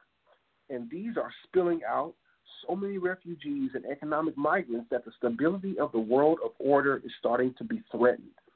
Witness the splintering of the European Union. Now, that is just setting up what has just happened. Although this book came out in, 2016, I want to say, it basically lets you know what was to come and what's going on right now. Everything has now disintegrated almost into a dystopian society. So you have a right to rebuild and build it back up in the way that you see fit. And one of the first places I want to go to demonstrate that this can happen is to an article called Beyond the Pineapple Tract, Utopian Los Angeles. And this is November 28, 2016. And this is from the LA Review of Books.org. And this talks about various utopian societies that were started in Los Angeles. So I want to give you guys a little idea of what is possible. Well, before you get started, it's called Beyond the Pineapple Tract. Is that what you said? Tract. So it's T-R-A-C-T. Oh, T-R-A-C-T. Okay. Mapping Utopian Los Angeles. Okay.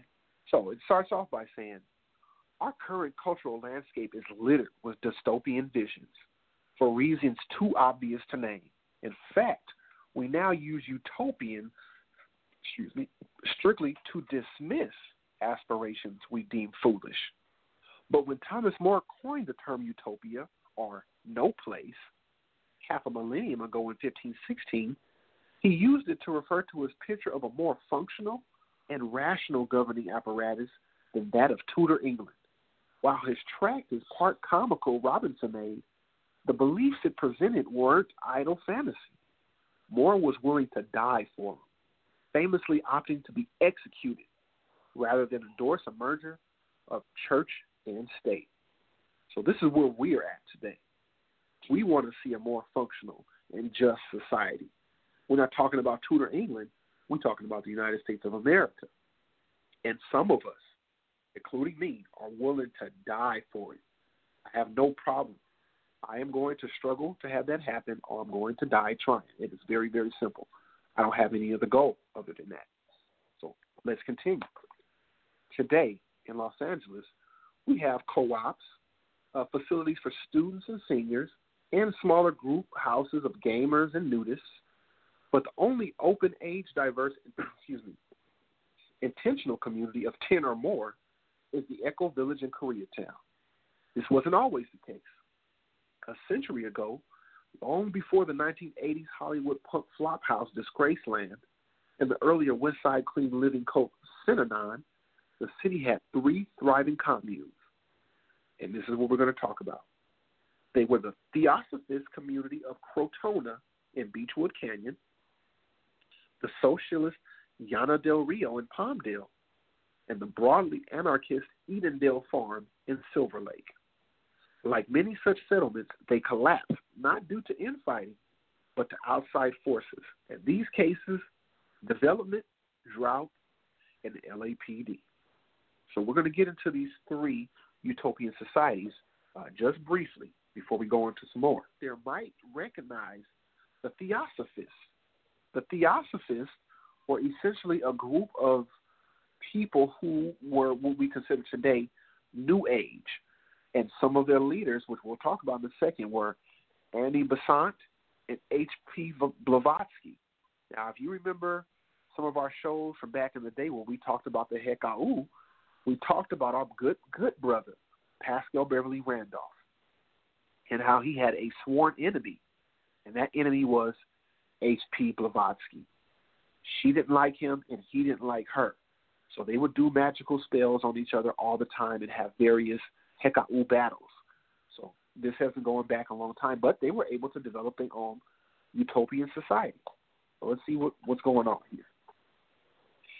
In a perfectly Californian confluence, Edendale's early movie studios shared the turf with a posse of Mexican revolutionaries and sympathetic wobblies. Okay. In 1911, exiled Ricardo Flores Magón of the Partido Liberal Mexicano had led a seizure of Tijuana, after which the U.S. federal government jailed him at McNeil Island for violating national neutrality.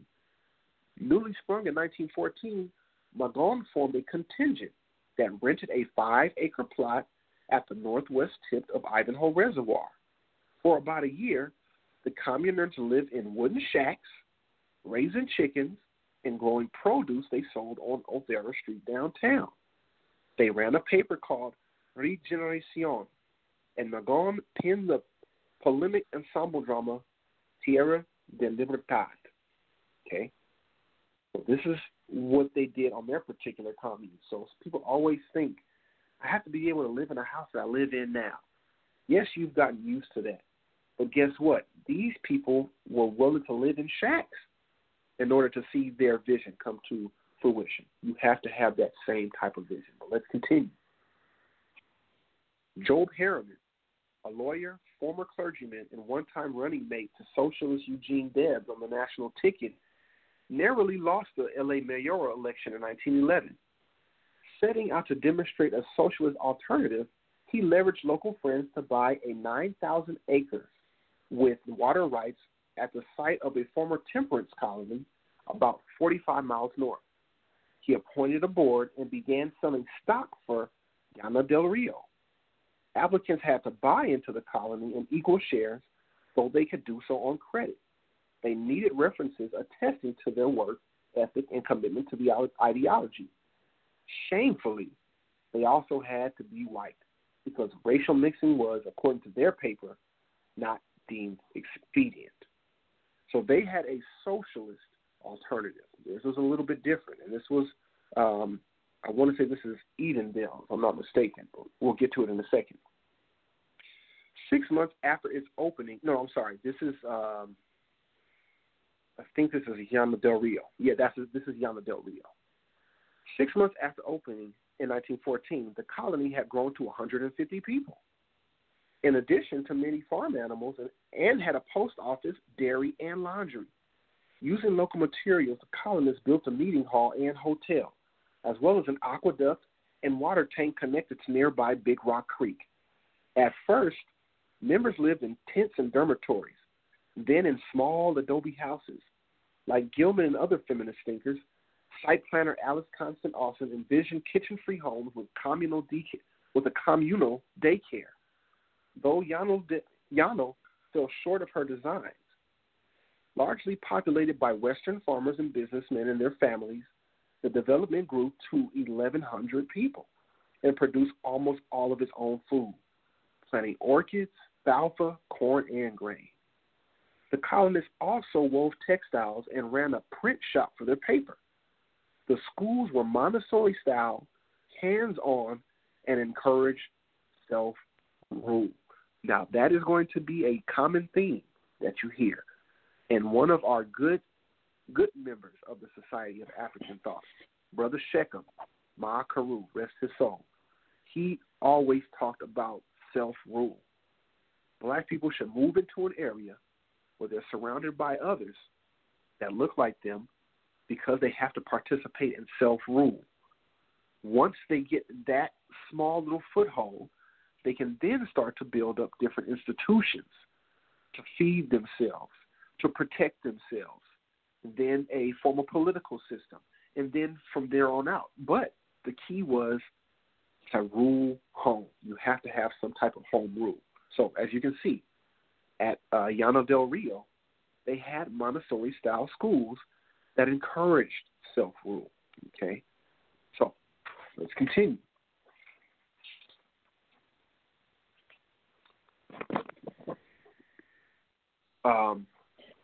Because we had something like that with the Black Wall Street.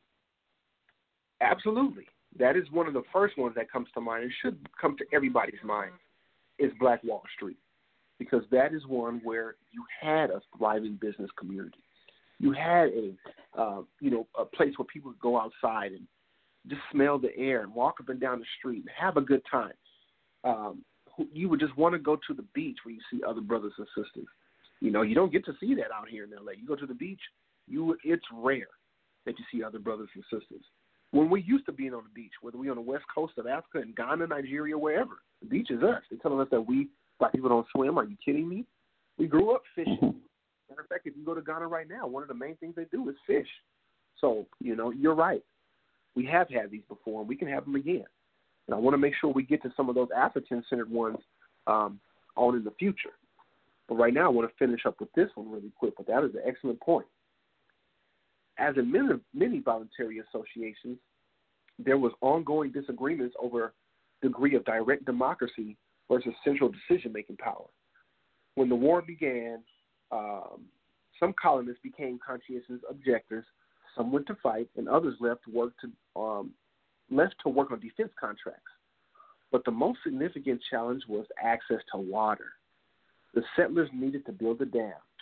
After the state commissioner of corporations denied them a permit, their days were numbered.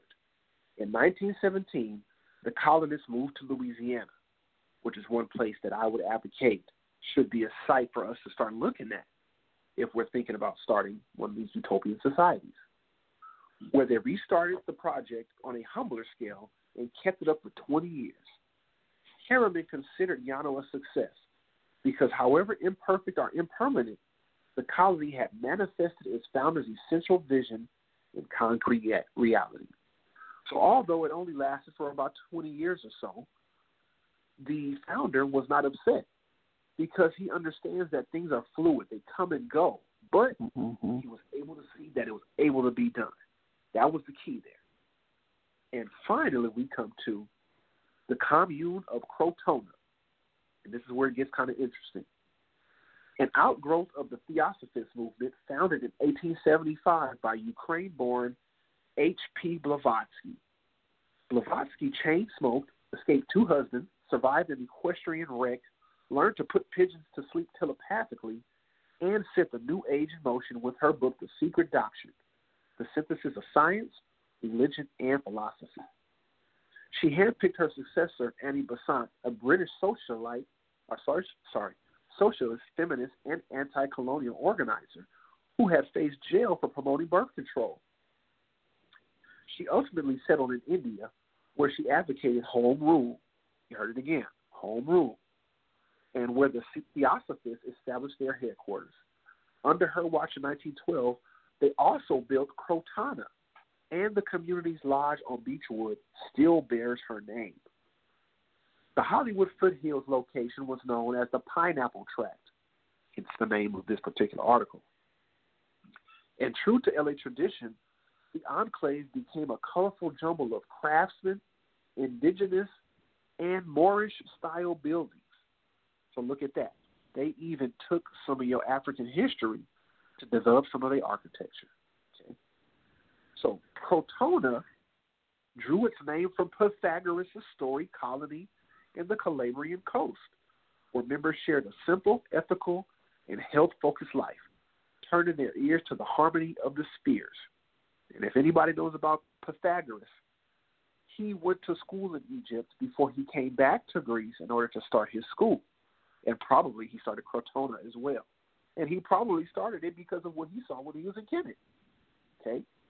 So they named their new society Crotona.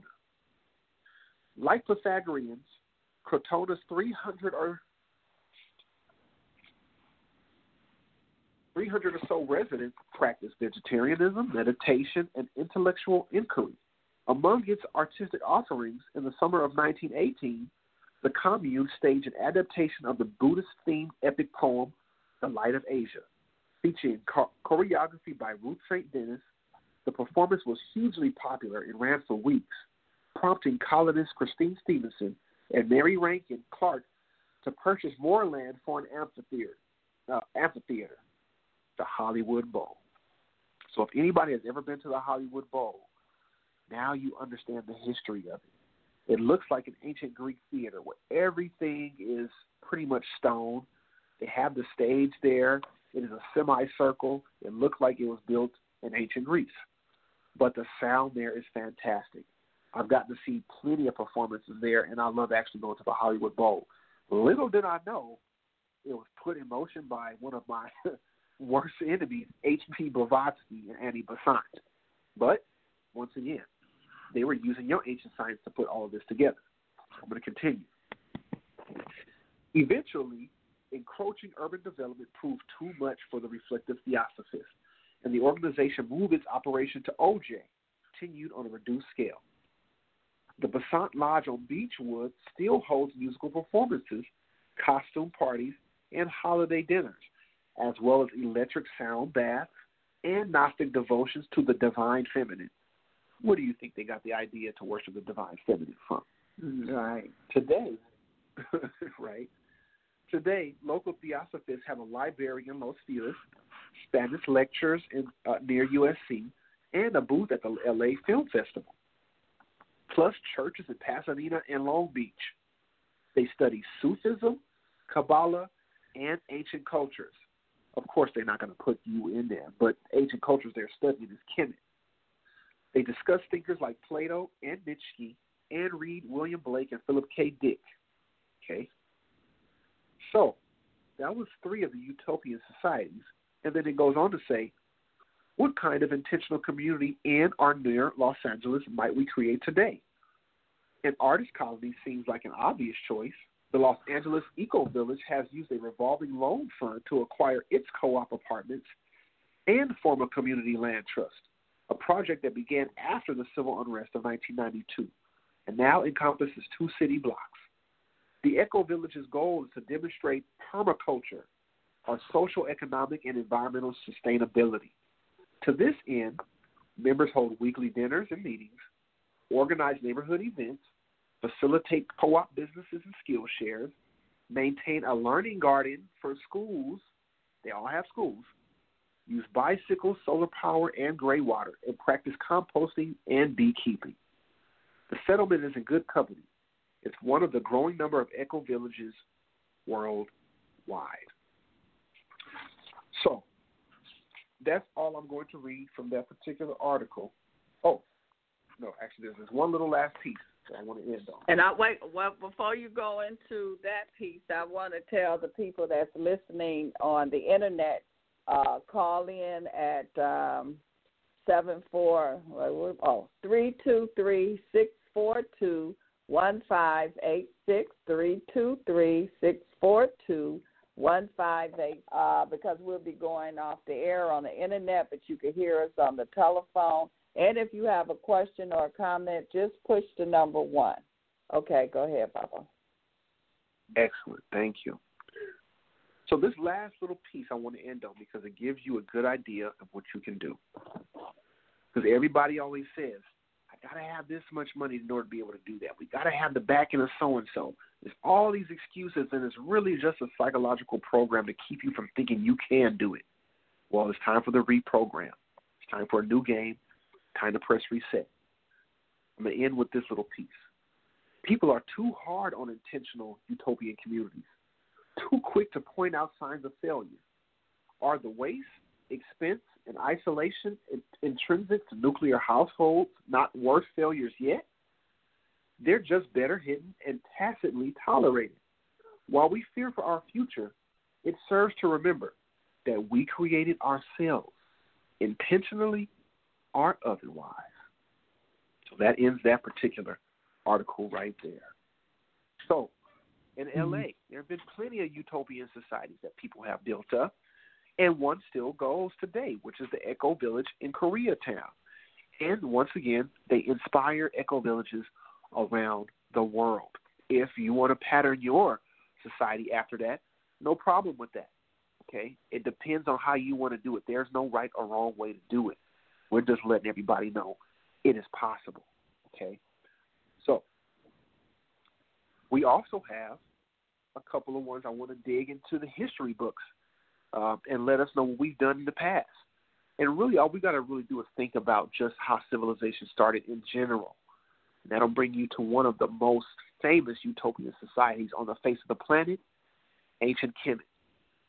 I don't have to tell anybody who listens to this show about that society, one in which men and women actually were becoming gods, where they were building monumental structures, where they were able to live off the fat of the land, where they didn't necessarily have a monetary system, but nobody actually wanted to attain riches. Everybody just wanted to do what was good for the spirit, for the balance, for the nature, for the family, for the nation. It was literally a utopian society at its best. So that's where it all starts. But that just gave rise to a ton more societies. And if people don't have this book, The Destruction of Black Civilization by Chancellor Williams, I would highly, highly suggest it. Most of the problems that we talk about are outlined in this book already. Most of the solutions that we need to look for are outlined in this book already. He even discusses how to restart again, which we'll discuss a little bit as well. But we don't have to make up or reinvent the wheel. It's already here for us. Just go pick up Destruction of Black Civilization, and you got all your answers that you need. But let's look at a couple of these other utopian societies that people may not have heard of, came straight up out of Africa. You better run before they capture you, that people may have never heard of, was right below ancient Kemet. And it was in a place called Nubia. But the name of it was Alwa. Okay? Alwa. That was one of the places that our black people ran to after Kemet was becoming invaded. We ran back to where we always go, which is back to Nubia. And once we did it, we were able to rebuild this society entitled Alwa. And even the ancient Hamites, they would say this place is where the gods exist. So every time something would happen, they would run back down there to recoup and then come back up. So when they finally could not come back up anymore, they just restarted a whole new society in Alwa. Okay? So I'm just going to read a little piece here. So they talk about that south area. And it says, most notable among the Neolithic finds in the south were the beautiful, highly burnished, black-topped and red pottery bowls, jars. The pottery was artistically decorated in wavy whipples and squares. The earliest writing was in pictures. So many hundreds of these rock messages were found along the Nile through Nubia land that one may well wonder that these prehistoric historians had posterity in mind. While many of the pictures portrayed wildlife and other objects of interest in the environment, others went beyond this role of the artist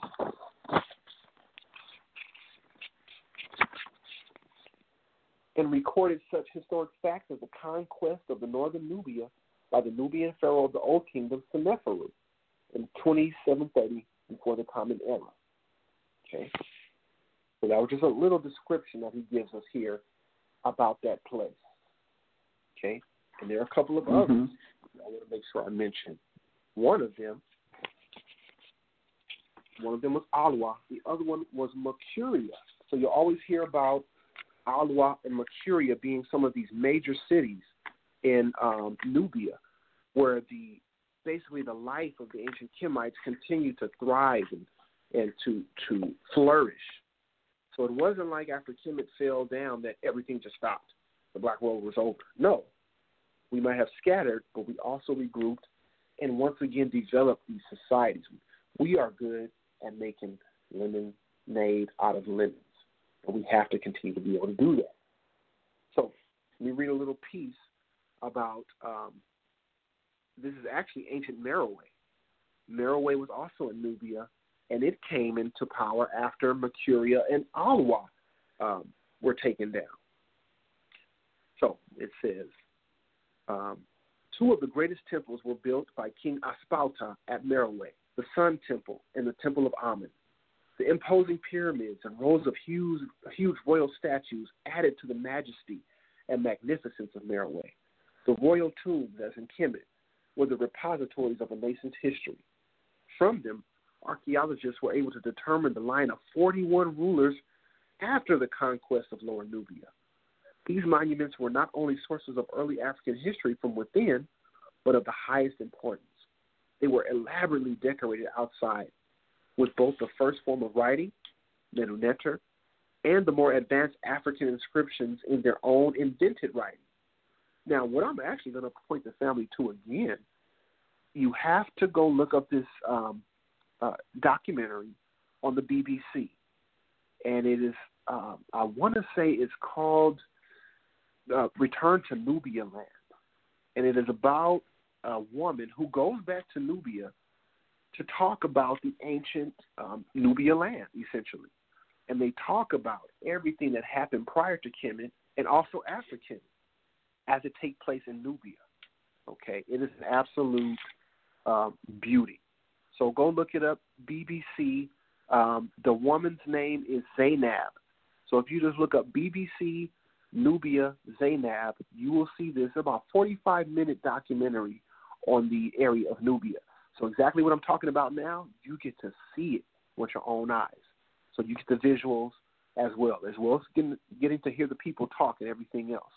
So make sure you check out that documentary, because when I saw it, I was absolutely astonished and floored that they kept it so real. Okay, so definitely go check that out. So let me continue on with a couple of other of these utopian societies that we've had. Another one, obviously people have heard of the three major societies in Songhai. These have gone just from basic utopian societies into actual empires. We always hear about them, especially their cities of learning, okay, in Janneh, Timbuktu, all of these centers of commerce, of learning, of higher education were built by you, okay? And once again, we don't have to always fall back on Kemet. There were these other great civilizations going concurrently as well as after. And now that I think about it, a lot of us over here today would have come from those three gigantic empires of Mali, Ghana, and Songhai. So it's still in your blood. It's still pumping through you. It's still in your spirit. You just have to implement it. You got to reawaken it. And that's what we're tapping in to do today. We're tapping back into that. So definitely check out Mali, Ghana, and Songhai. And let me see, if there anything that I want to read about, it's just so much information on those three that I don't want to get too deep into it at the risk of leaving out some other information. But definitely check those out. And if the audience, the listeners, want to ask a question, you can push number 1, and we'll open the lines up if you have a question or a comment. Yes, I don't know. We had some listeners on the line and they fell off, so I don't know what happened. Okay, they probably went off at 8. But go ahead. Okay. And for those who do go back and listen to this, I'm going to throw in a couple of more for you that you probably haven't heard of. One of them is the great state of Cuba. That state of Cuba would be in the area of Angola around the time of Queen Nzinga in the 1600s. And that was another great state that encompassed maybe 3 or 4 smaller states that had been basically hemmed in by the Portuguese invasions. But nobody's ever heard of this Cuba. It was self-governed, had all-black rule, had female rulers as well as male rulers. And they were able to keep a thriving community for hundreds and hundreds of years. And they were one of the last independent, big, gigantic empires to still last prior to the invasion of the Portuguese taking over. So that's another one I want to throw on the people. So these are just, various communities that we see that have existed that people have never even heard about. But once again, get this book, and you will get to read about all these various societies where we are doing exactly what we wanted to do from our own perspective. Okay? So I think I'm going to leave that part there and jump ahead to what Dr. Chancellor Williams leaves us with, and I think we'll leave it there for tonight. But this is what it all sums up to. The last chapter, one of his last chapters and sections is entitled, How to Begin and by Whom? Well, he's talking about how do you press reset? How do you restart your society? And how does that look? I'm going to read this to you about what he says about how that is going to work. Okay. So he says, like every great movement, will be initiated by just one individual. No great gathering or crowd starts a movement. Quite the contrary. When the many assemble, it is because someone has already begun. One person has already thought matters through and resolved that a beginning must be made. He should not be the usual leader whose fiery denunciations of wrongs against blacks may be counted on to stir emotions, and that is all. The one person needed is simply one who is dedicated with a sense of mission for his race, seeking nothing but the opportunity to serve it. There are doubtless thousands of such sons and daughters of the race, willing and ready, but either not knowing what to do or afraid of their own capabilities and leaving it to somebody else. So start there with trying to find those, waken the spirit up of those youngsters who have the capabilities but just don't even know that this is an option. So he goes on to say, yet all one person has to do is ask 5 or 6 other people to study the plan and then meet later to discuss it. Just 5 or 6 persons, not one of whom need be a big name. So people are always thinking, oh my goodness, if so-and-so only led us into the promised land, if so-and-so only took our hand and said this is the way. No, that is not how it's going to happen. All you need is 5 or 6 people, one dedicated individual, and not one of them needs to be a big name. He says this small initial group of 6 could have each member become a committee of 1, each to nominate 3 other people to study the plan before the next meeting, at which time the 18 members could become the nucleus for a general organizing committee. Further nominations to the organizing committee should be representative of all groups, students, laborers, clerks, etc., as well as professionals. The representatives on the ongoing committee, the organizing committee, may be from national organizations, all black, or smaller organizations, lodges, clubs, etc.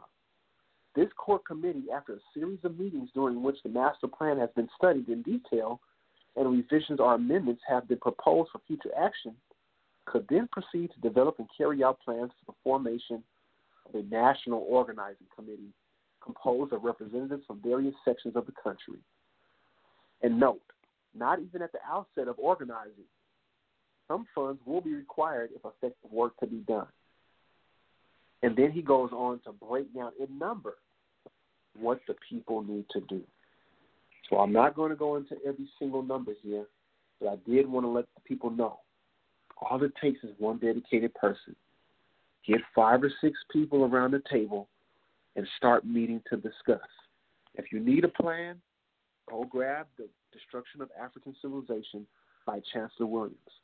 Other brothers have written books, from John Henry Clark and his Africans at the Crossroads to Amos Wilson and the blueprint for Black Power.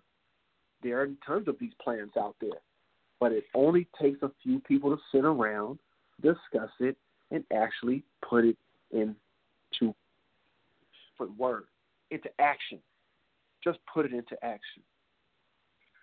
So, in all that summary, we've seen what's happened. There was a game being played. That game is over. There's a new game starting. We're pressing reset, and now we know how to do it. There is no excuse for us not to be able to implement any of this, as it is all within our reach. And if we have any questions, all we got to do is come back and get around that table. And all of that is to say we can do it. We got this. That's right. No excuses. Opportunity is here. And we have a choice. You know, you can look at the negative side or you can look at the opportunity side. We do have a hand raised here. 936-303. Baba Kentu, hekau. That's yes. Hey, Eric. Eric. What's going on, brother? What's up, Oracle Beverly and Kentu? What's going on? It is fantastic as usual, man. How you doing? Man, brother, you always call me, man, with them numbers, man. I guess you just can't help it, man. You said 18, you said 6. You said orchid. Oh, man, when you said orchid, it was over. Oh, really? Break it down. Please bring it to us. Well, you have to get a pen, and because the game is over, y'all. The game is definitely over. It's a wrap. Get you a pen and a paper. We can jot down a few. This won't take but a sec. Okay. And it's very beneficial. I told y'all about that year of the rat. It's your year to be the beneficiary. That's true. Yeah, Michael Jackson being the rat. Write down the word laboratory. Laboratory. Laboratory. Laboratory.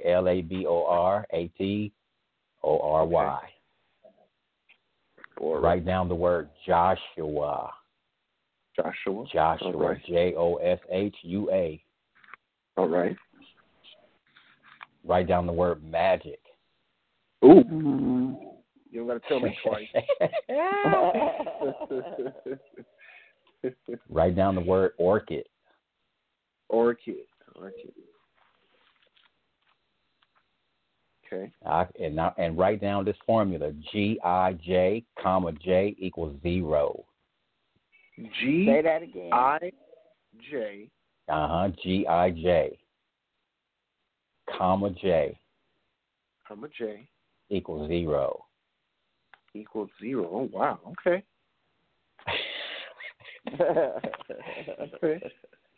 So I'm only a seed planter. I realize over the years what I'm good at, and I'm just like somebody plant a garden. I bring a little water to put on the garden. You know, it'll sprout a little bit. Sprinkle us like you 40.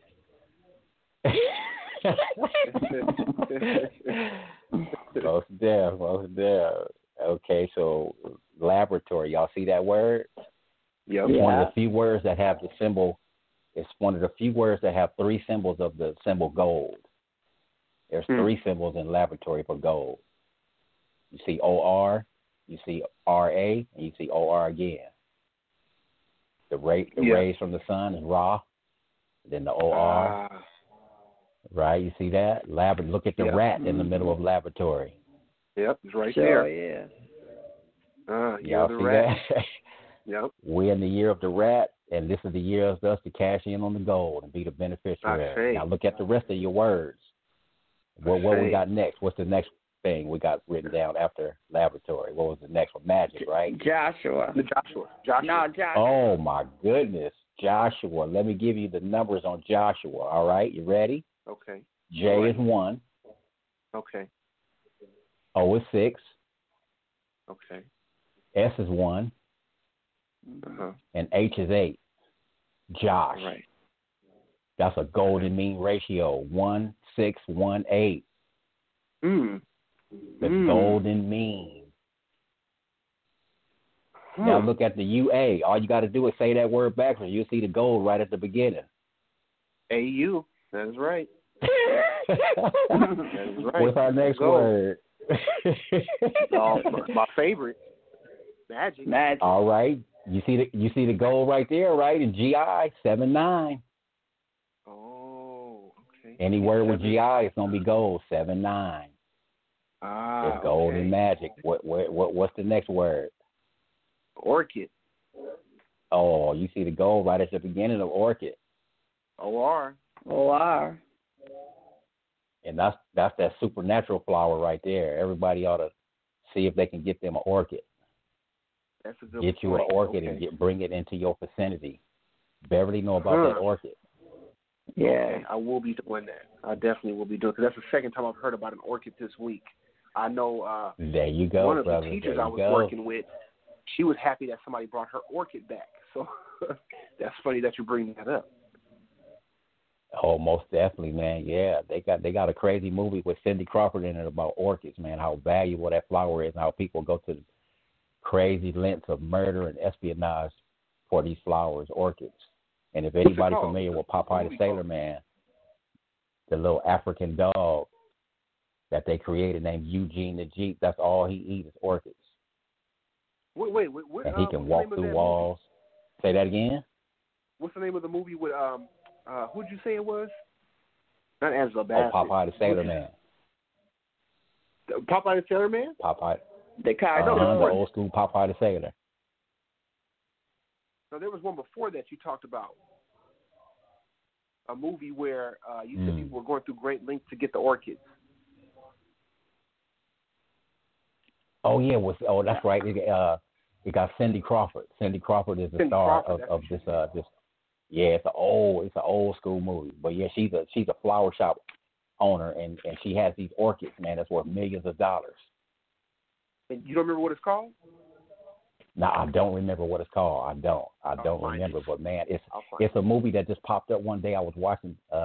It was on the Hallmark Channel, man. It was just I was just passing by somebody's pad, just sitting there, just watching they tube because it was on, and it was a movie about orchids, and man, it blew my mind because I was talking to Beverly about orchids. Interesting. So this is the kind of thing that happens when you bring these kind of words into your vicinity and you study them, just like the formula GIJ. There's the 7-9 again, the gold in GIJ, comma J equals 0.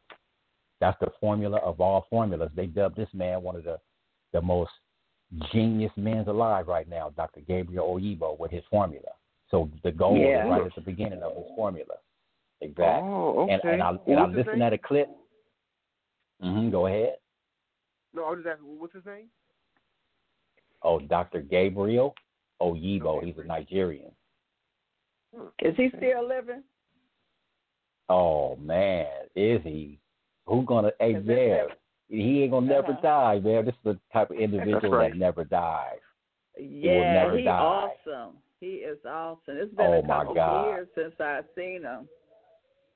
Yeah, put me up. Okay. Hey, man, people would definitely benefit by logging on to any video with this brother talking and listen to him break this formula down. And I did that today with him and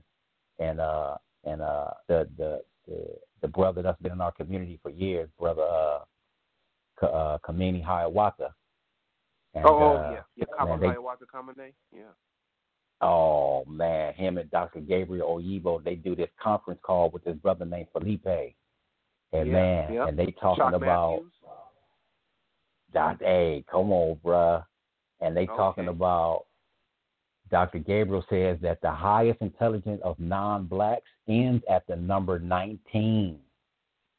I'm gonna say that again. Y'all should go watch this video. Okay, I'm gonna check this out. He have the most genius formula ever created.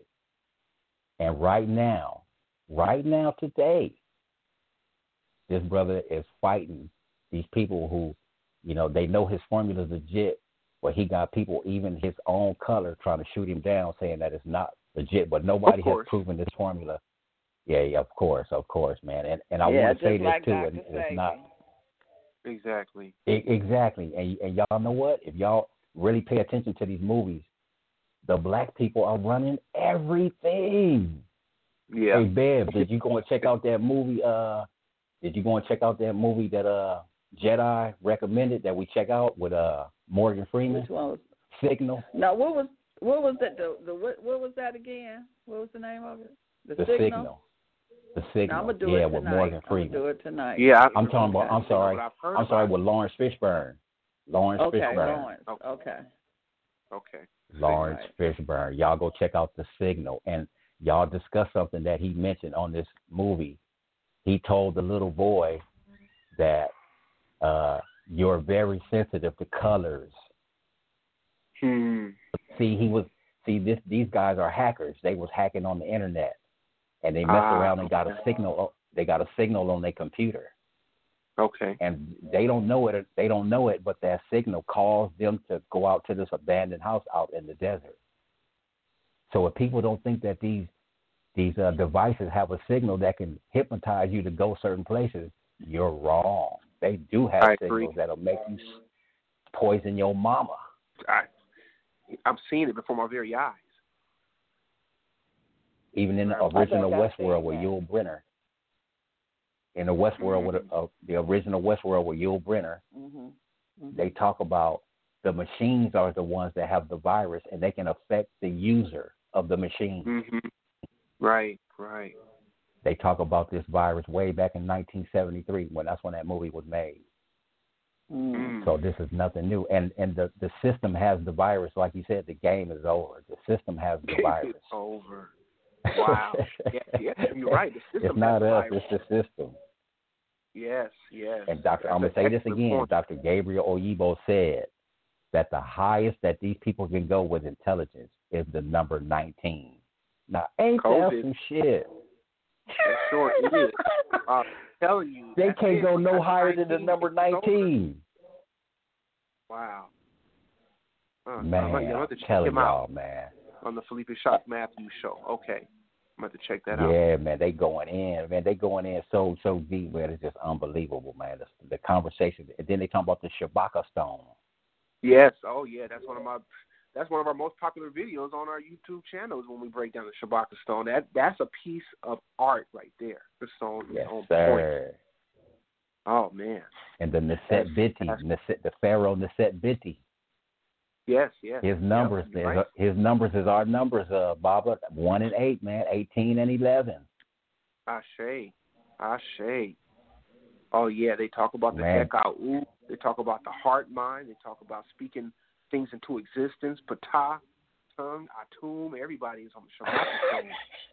Man, that is a document right there. Oh yes. Hey, man, I appreciate you so much, man. Every time you come on, man, I grew up in L.A., man, so I know all those areas.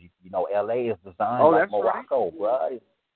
It is. Tijuana is the home. I mean, when you in L.A., if you don't see Morocco up there in Moore Park, up there where Channel 7 News is a Circle 7 Drive in Moore Park. I never thought about that. You Circle 7 Quran. Oh, wow. Noble to Ali.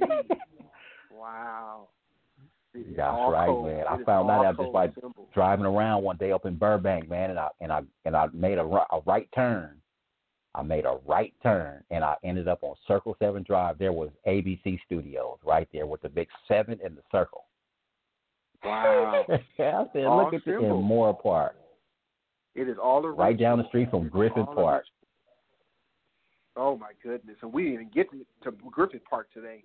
That's a whole nother ancient monument right there. Everything yes, up sir. there, from the observatory, the Griffith Park, to the various museums there, they all have some ancient symbolism in there. You're absolutely correct. Yeah, man. Yeah, man. Utopia, man. And then you go to Mexico for the other Utopia, Mexico City, That's right. the land of the gods, Montezuma. That's right. Absolutely. You said Tijuana. Absolutely. I mean, man, hey, bro, Yep. like I said, Baba, it's endless, man. It's never ending, man. It's the infinity, man. The number 8. It's an 8 night. I ain't surprised you on with Bev tonight. I love that Bev do this, man. Her oracleness is always on point. That's right. That is right. I'm giving her the most props. I had to start off the show giving her props. Now, is there any significance that these numbers you gave us add up to 7? Oh, wow. Man, that's everything, Bev. I mean, that's magic, that's the day of rest.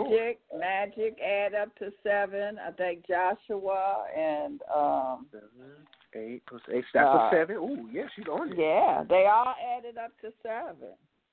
Wow.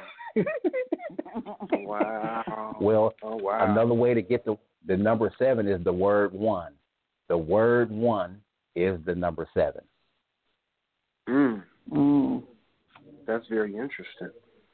You know, last night so everything is on the 1. Supermoon too. Oh man, wasn't that moon ridiculous, bruh? On the 7th. On the 7th. All there right. you go. 7 is the day of rest. Yeah. Thank you. Thank you. Yeah. Wow. It was so written. yeah, man. Yeah. Did y'all see? Somebody had sent me a video of it was something on the moon. Either one of y'all seen that? No, I couldn't even really look at it. It was so bright last night. It was literally hurting my eyes. Yeah. It was like something was on top of the moon. You know, you couldn't hardly see. Somebody you could see it, but you don't know what it was. You couldn't make out what it was. I'm going to have to find this video. I'm definitely going to have to find this video. Most definitely.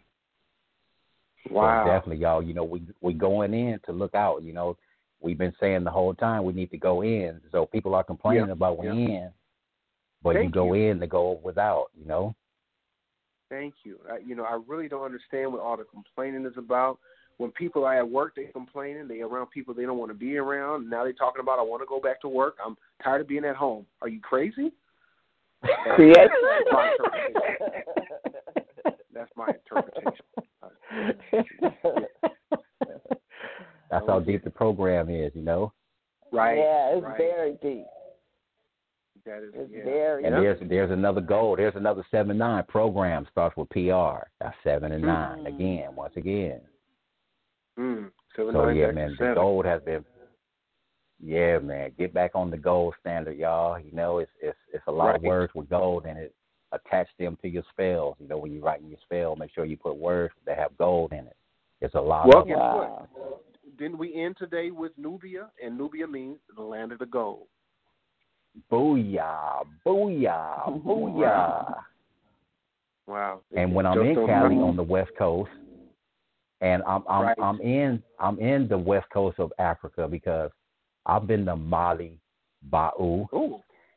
All right. Didn't you say all words that end with "u" is a multiple? Absolutely. You got it. You got it. Mali, Ba'u. You're on it. And if you watch that movie, Poetic Justice with Tupac and Janet Jackson, they stop at that picnic and have that. They stopped at that family reunion, not a picnic, but they stopped at that family reunion. Right, and then they kept moving. They went to that African fair. You will see that brother walking around in his fez. You will see everybody have on their African gear. They're showing you that you in Africa. You in West Africa. Then he on his way to where? The Bay, the Golden Gate. Wow. That's a good one. Man, they drop it right in our face, man. Right in your face. That's the best way to hide it. They put it right in our face, man. We are in Africa. This side of Africa, which includes Mexico, Baja, California, and the Great Khalifa. That's right. Queen Khalifa. And she was in communication with the Black Queen of Hawaii. They were real tight. They were comrades. And the old ancient mastodons, the old ancient elephants, she's had female messengers going out to the coast to get on the water to go see the Queen of Hawaii. That was Khalifa of California. So yeah, Utopia, I know about it, bro. I've been studying it thoroughly. I've been to Mexico. I've been to libraries in Mexico. Thank you. My feet have been in ancient Africa and Mexico, which Horace Butler talks about.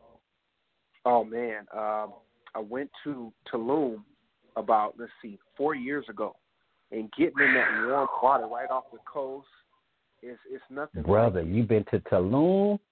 Tulum, and you know what's interesting? I didn't touch on this tonight, but as I was reading Destruction of Black Civilization, there's also a utopian society on the west coast of Africa called Sama. Now, Tulum is not its actual name. Its actual name is Sama. And Sama means the horizon because it's literally right on the beach. And I didn't learn that until I actually got there. You know, the tour guides kind of took us through it. So I found that interest from Sama, came over and founded the great city of Tulum because they've got pyramids and castles and everything just like it was Kemet. It's amazing. Absolutely amazing. Oh, man. So, yes, I would say it's documented. It is. It's documented, man. Ivan Van Sertima. You know, many scholars have documented these facts. Absolutely. Yeah, that's a giant. It's well documented. So anyway, those words that y'all wrote down, if anybody got a pen and paper, they will benefit from writing these simple words down, studying them, especially that formula, Gij, comma J equals 0. Hey, write down the word zero. Zero. Okay. The word zero. And you know what? A lot of the articles that Dr. Robert X be reading from come from Zero Hedge. That's true. Ain't that something? Ain't that something? It's all connected, man. I mean, if people, that's why I always say pay attention and you won't pay money, because a lot of things are connectivity. They're all connected to the one. That is absolutely right. That is absolutely correct. The zero. It's off. Z is 8. Z is 8. E is 5. Okay. R is 9. Mm-hmm. And O is 6. Okay. Z is 8. E is 5. R is 9. And O is 6. Add those up. Simplify it. What you get? Okay. That's a 1. What you get, Beverly? Well, 1. Wow. 1 and 8. 1 and 8 is the same number. Okay. 1 and 8 is the same number. We talked about that too before. Always remember that. Yes, 1 and 8 is the same number. Breaking down codes. Yeah, you initiated though, bro. It's your fault, man. I'm blaming it on you. I'm blaming it on the boogie. Don't blame it on the sunshine. Blame it on the boogie. That's right. I take full responsibility for my actions too. Full responsibility. Interesting.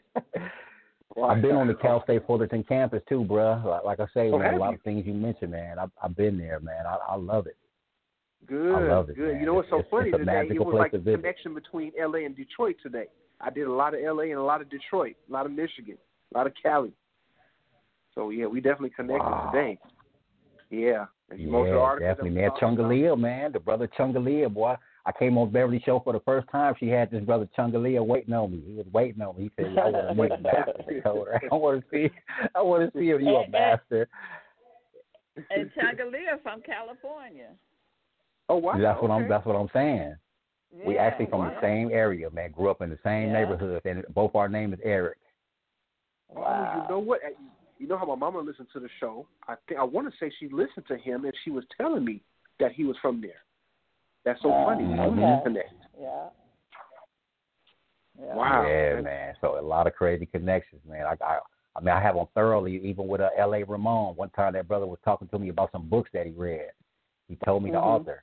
I want to say Clive Kessler or something like that. So I had my pops with me. I said, okay, L.A., I'm gonna hit you back, man. We'll pick up this conversation later. I sat down and looked at the book because I'm always looking for books when I go to these doctors' office. There was a book by Clive Kessler sitting on the shelf. Wow. I texted him a picture right away, man. I said, man, look at this, bro. Ain't this crazy? That's how it works. So, yeah, man, it's constantly happening. Yeah, hey, man, the Shabaka Stone, you have to write that word down, man, and do the numbers on it. It's all connected. Even the word stone. You see the word one in the word stone? The word one is in stone. Now, do the numbers of stone. You're going to get a one. That is true. I see. So when you say Georgia guide stones, that's a code. Georgia, the word guide, and the word stone. So I like it because Dr. Gabriel Oyibo, he have the master decoder. Gij, J equals 0 decodes every problem. It has a solution for every problem you could ever come up with. Yes. And I've been putting it to the test, and it is exact and on point. I find this solution in every problem. Wow. I'll learn more. So the Georgia guide stones, right? He said that they intelligence ends at 19. The word stone is 19. Guide is 1. Also, guide. But it comes by 1 by 28. And guess what he said? Black intelligence ends at 28. Wow. The word Georgia is the number 8. The word Georgia has gold in it. It equals the number 8. Guide is the number 1. 1 and 8 is the same number. It's 8 by the number 28, which is the highest of the black intelligence. Non-black intelligence ends at 19, which is the word stone. And remember, in the Bible, he told her, don't turn back or you will turn into a pillar of salt. That's right. That is right. Yeah, that's right, exactly. You got it, Bev. You got it. So that's what I'm saying, man. If you don't let if you don't let the game be over, you try to re-enter into the same game, your ass will be frozen in time. You cannot vibrate on this new vibration that we got. You will stay with the third dimension, frozen in time, and you will not be able to move. You won't be able to go to the fifth. Don't look back. Don't look back. Reset. Game over. Game over, man. I love it. And we talked about the last time I was here. We talked about osmium, sapphire, and diamond. And what I didn't complete was these are the elements that you need to have a needle for your record to play in your game. You must have those elements. Say the elements again. What's the elements? Osmium, osmium, osmium, sapphire, and diamond. Wow. Okay. You know, diamond has the highest most scale at 10. Yep, absolutely. And then the next highest is sapphire at 9. Okay. And that star sapphire is beautiful, boy. That star sapphire is one beautiful gemstone. It's blue and it's beautiful. Wow, that's powerful. Yes, and that osmium is the hardest. It's the hardest of all the minerals is osmium. So if you don't have one of these, then your game is over. You know what I mean? You can't play your records. And some of these needles cost $300-$400, man. Oh, so a lot of people can't afford to get their game back up and going. Like I told you, brother. But if you can't, but watch this. It's the 90s, and I bought plenty of needles, broke plenty of needles, and I paid hundreds of dollars for them. So I hear you. Yeah, but you know what's beautiful about that is that means that you're getting a lot of usage out of your game. You're playing your game and you're playing it a lot. That is true. Because it's a love that we all have. So yes, it's beautiful. Now, Go ahead, Beverly. Stay on the line because I got another caller here. 405 445 405. Greetings, family. Greetings. Oh, wow. Family. We need to balance it in. Greetings. Excellent. How is everyone this evening? We're doing great. Fantastic, how are you? sister. How are you? I am good, grateful, and thankful. This is Sister Phoenix. Okay, Sister Phoenix. Welcome. I am not a new caller, Beverly. No, I know your number.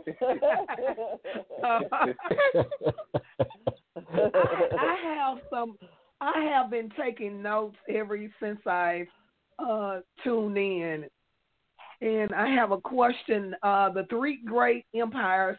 I heard you mention Ghana, and then it sounded like you said Mali, Baha. No, Mali or and Songhai. Songhai. Can you spell that, please, and thank you? Yes, ma'am. It is Songhai. The Songhai Empire. That's an empire. Okay. Yep. Songhai. Okay, and the other one, Molly, is that M-O? Are you spelling that M-O-L-L-I-E or how are you spelling? It's M-A-L-I. M-A-L-I. M-A-L-I. Mali. Yes, ma'am. Okay, thank you. And then you said the Absolutely. great state of, did you say Cuba? Was the great state that got him, Cuba, that got hemmed in by the Portuguese? The Portuguese, yes. Cuba, that is K-U-B-A. K-U-B-A. This is long before the C-U-B-A that we know today. Okay, before they changed the okay. Absolutely. And the Excellent book, question. the book, is it titled, trying to get some clarity, The Destruction of Black Civilization by Chancery Williams? Chancellor. Everything else is perfect. Okay. Yes, ma'am. She was really taking notes. I like that. She a good student. She is. That's excellent. Okay. Wow. Because I was listening to you, I was hearing you saying like the problems and the solution is in the book. It literally is. That's one of many books, but that's one that I always refer back to. Okay. Very clear, too. Because when I was listening to you talking about the utopian communities, it was like, wow, this is what I have been desiring to do. Like, for the past, like, couple of months, it was like this has just all been in my mind. So it's just like, okay, so whatever your dominant thought is, the universe will bring that forward. Yeah. Sister, can you please email me when you get a chance? Because we definitely need to connect.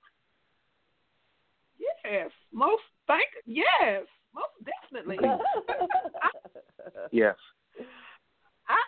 I am ready to go. I mean, I'm ready to go. Like, get land to and the day before, like 2 months ago, 3 months ago, that kind of ready to go and would love to start a utopian society. Right. I was like, okay, but we have the Caucasian Amish. Why can't we do Black Amish, just figuratively speaking? And it don't even have to be called that. It could just be called utopian community, utopian society. Absolutely. No, you right on it. It is the idea. You know, it is just about the idea. We can name it when we get there. It is just the idea. You just got to see. And Right. nothing is stopping. And you see it. Nothing is stopping you. No. Right.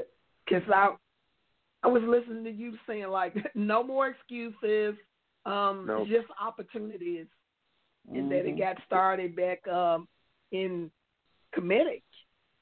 This goes all the way back there. So I'm going like, oh, okay, all right. It's like, oh, okay, all right.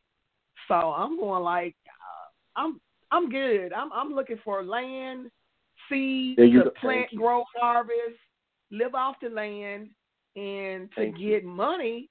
Like sell the access, sell from the overflow. There you go. You got Mhm. it. Yeah. Almost every single Utopian society I laid down, that's what they discussed. That's what they did. Yeah, yeah, and to teach it to those that want to know or desire to know, that want to be taught. Like, okay, I've started one now. I've gotten the information. Then just what they call play it forward. To those that desire, because everybody don't want to come out of the city. Everybody don't want to go into a utopian society. And I respect it, and I honor people's choices, but they said in a Kevin Costner movie, build it and they will come. Mm-hmm. Right. It's like, get it started. And so they will come. So I'm definitely looking to talking to you one-on-one. Yes. Most we will definitely connect. So absolutely.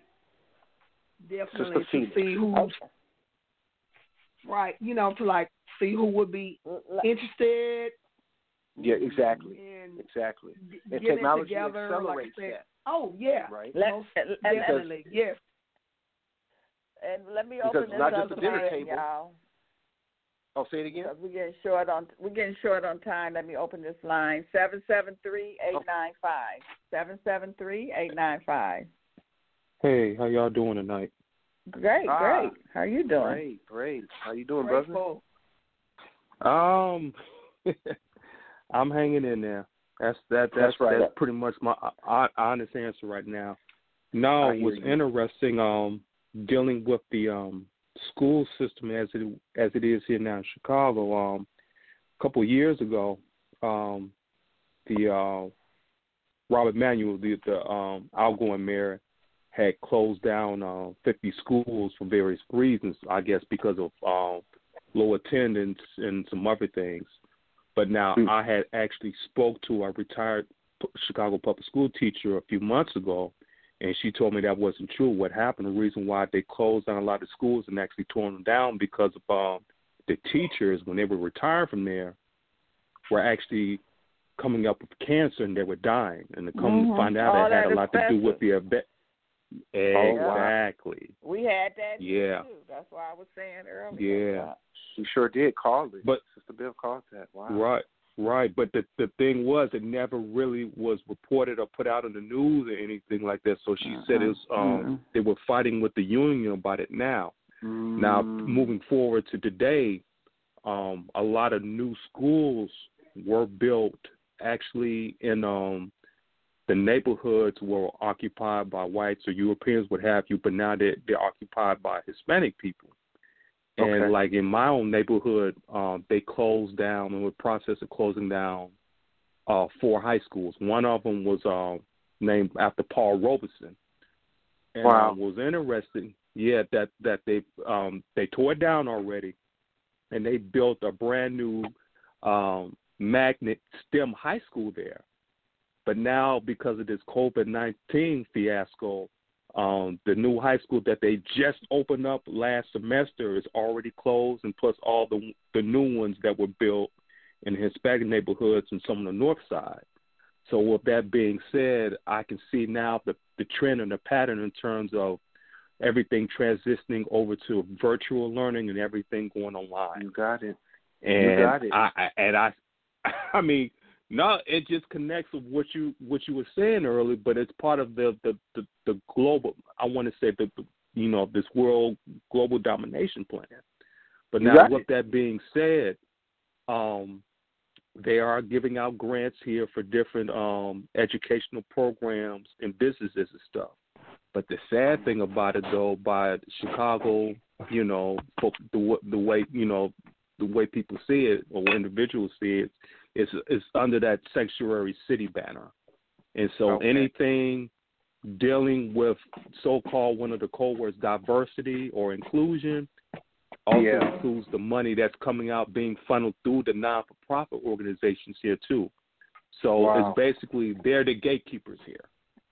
You know, interesting. And if it's not tied anything to do with the Hispanic community, and just a little sidetrack real quick because I know we're short on time.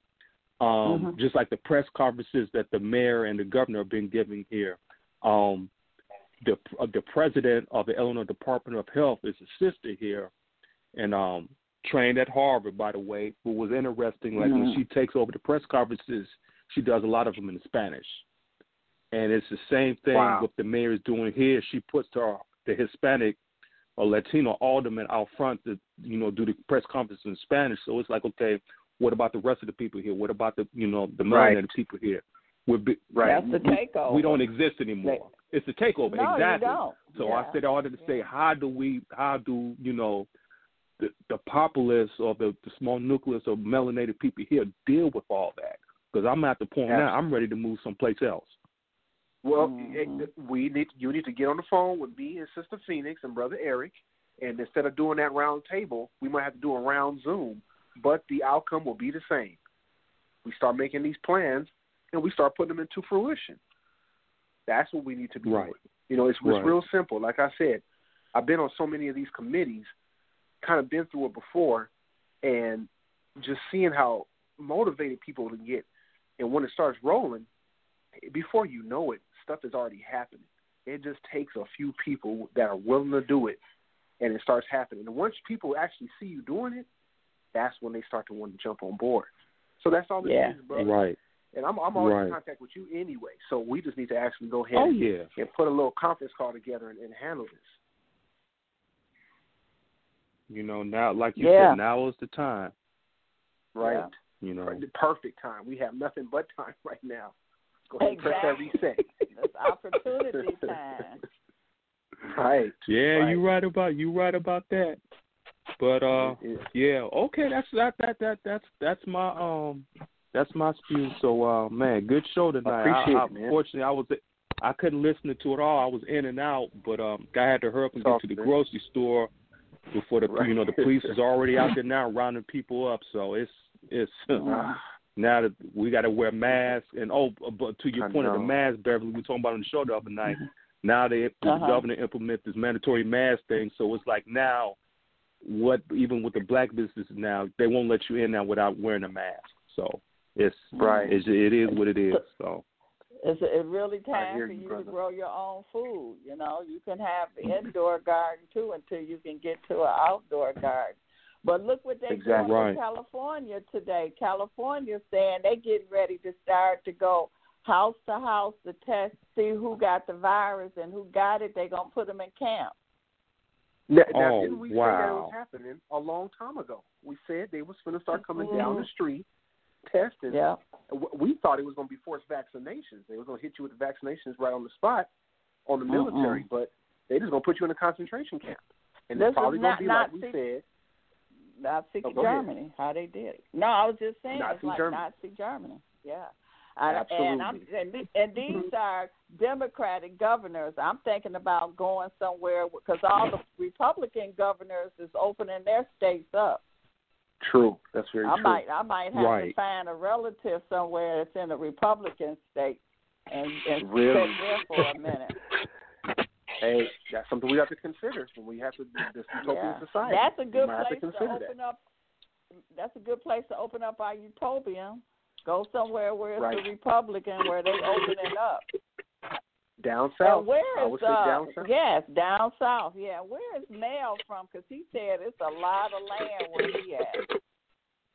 Oklahoma. No. Oklahoma. So he in Oklahoma. Mm-hmm. Okay. Mm-hmm. I don't know if it's the Republican there. Huh? You know, also Oklahoma State is a tribal state. Right. Mm-hmm. It is. That's tribal. Yeah. and they just got a lot of grant money. Everybody getting money for us because we ain't asking. He just gave the tribal people a whole bunch of money. Wow. And a lot of also go back there too. Also, if the people does not rise up and say no mask, no business, and you bow down to these businesses, yes, yeah, versus them bowing down to the public, that if it was not for the public, they could not be in business. Right. So if it don't make a switcheroo and you just continue to be sheeple, then you're going to be herded, like you said, into AKA camp.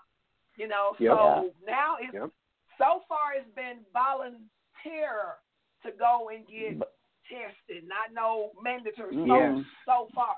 So that's things can change in a blink of an eye. So I would encourage people that's getting this extra stimulus money, if you're waiting on that, if there's going to be extra money, then hey, if mandatory stuff jumping off, pack. Pack, you going to pray? Pack. But you got to move. Get on down.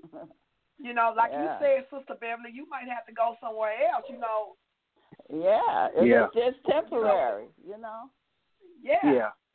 So until you become self-supporting, self-governing. Right, home rule. You rise up. Other than that, so I'm looking for the land. I can have me a little camper, little trailer. Let's do it. Get the camper. But they said the sleeping camper. I can live in the 400 square feet, the 400 column tiny house. I can look in them 300 folks. But that's me because I'm ready. Yes. I'm ready. Yeah, we hear you. And it's a lot of us is being forced to be ready. If we wasn't ready, we'd be forced to be. Yeah. So until it is what it is, and it ain't what it ain't. And how you gonna know if the test is positive or not? They controlling the test. Come on now. And exactly. So it's so many conflicting stories. Thank you. On the coronavirus. When I was listening to Greg Braden on YouTube, he's a doctor and a doctor scientist. He tells you what a virus is, how they work. So I listen to the doctors, the scientists, the virologists. Another one you should listen to, and I've heard Brother D also reference him, is Dale Bigtree. Go listen to his stuff. He talks about the vaccines and he talks about COVID specifically. But look up Dale Bigtree and listen to some of his stuff, and he'll tell you the exact same thing. Our numbers are not even as high as a flu season, a bad flu season. So he really breaks it down. Right. So I'm going to have to check out this Greg Braden as well. Spell that brother name you just mentioned. Dale, D-E-L. Just D-E-L. Dale. And last name is Bigtree, B-I-G-T-R-E-E. Dale Bigtree. Okay. Bigtree. Okay. All right. Yeah. That's your accent. I know. It's the L.A. Tell her, Eric.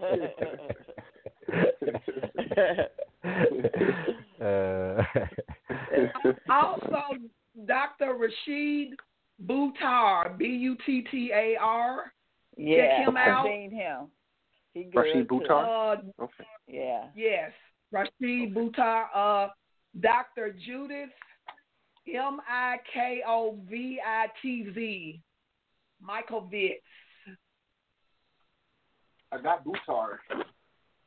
Yeah. Who was that last one? Check out Judith, M-I-K-O-V, as in Victor, I-T-Z.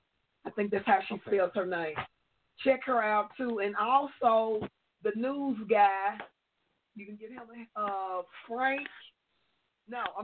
Gary, G-A-R-Y, Franchi, Franchi.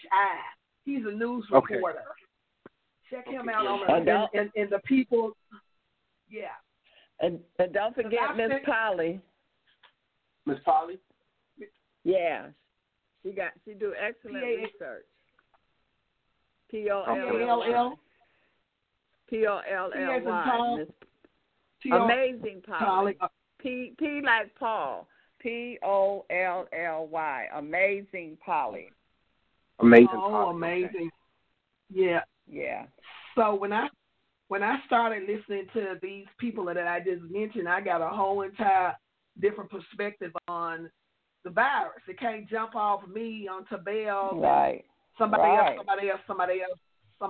It's dead until it gets into your body and then attaches itself to your cells or whatever it attaches itself and then becomes alive because Dr. Judith Mikovich was saying, no, you don't need a mask. She was like, no, we don't need a vaccine. There are $5 there are drugs that cost $5. You know. Yeah. The masks are largely ineffective anyway. Even for the flu or the cold, they're ineffective. Yeah. And all we need to go is to the real drugstore, and that's Mother Nature. She got everything you need. Right. Oh, she God. Can what ailment? It was so interesting that the liquor stores were considered important to keep open. Right. But the herb stores where you can go in and get medicine and make your own medicine. Right. Were in my state is closed. I was like, what the WTF? What? Yeah. I was like, wait a minute, how did the liquor store get to being essential? But when I called where I can get herbs, oils, they closed. I'm like, oh God, I got to get out of this. And this governor said we couldn't even buy seeds. So what that got to do with the virus? She said we couldn't buy seeds. That's why they was up there protesting on her. What? In your state, Bev, your state, y'all could not buy seeds. Nope. I know, but I'm just like, you got to get out of there, sister. Yeah. The D ain't no joke.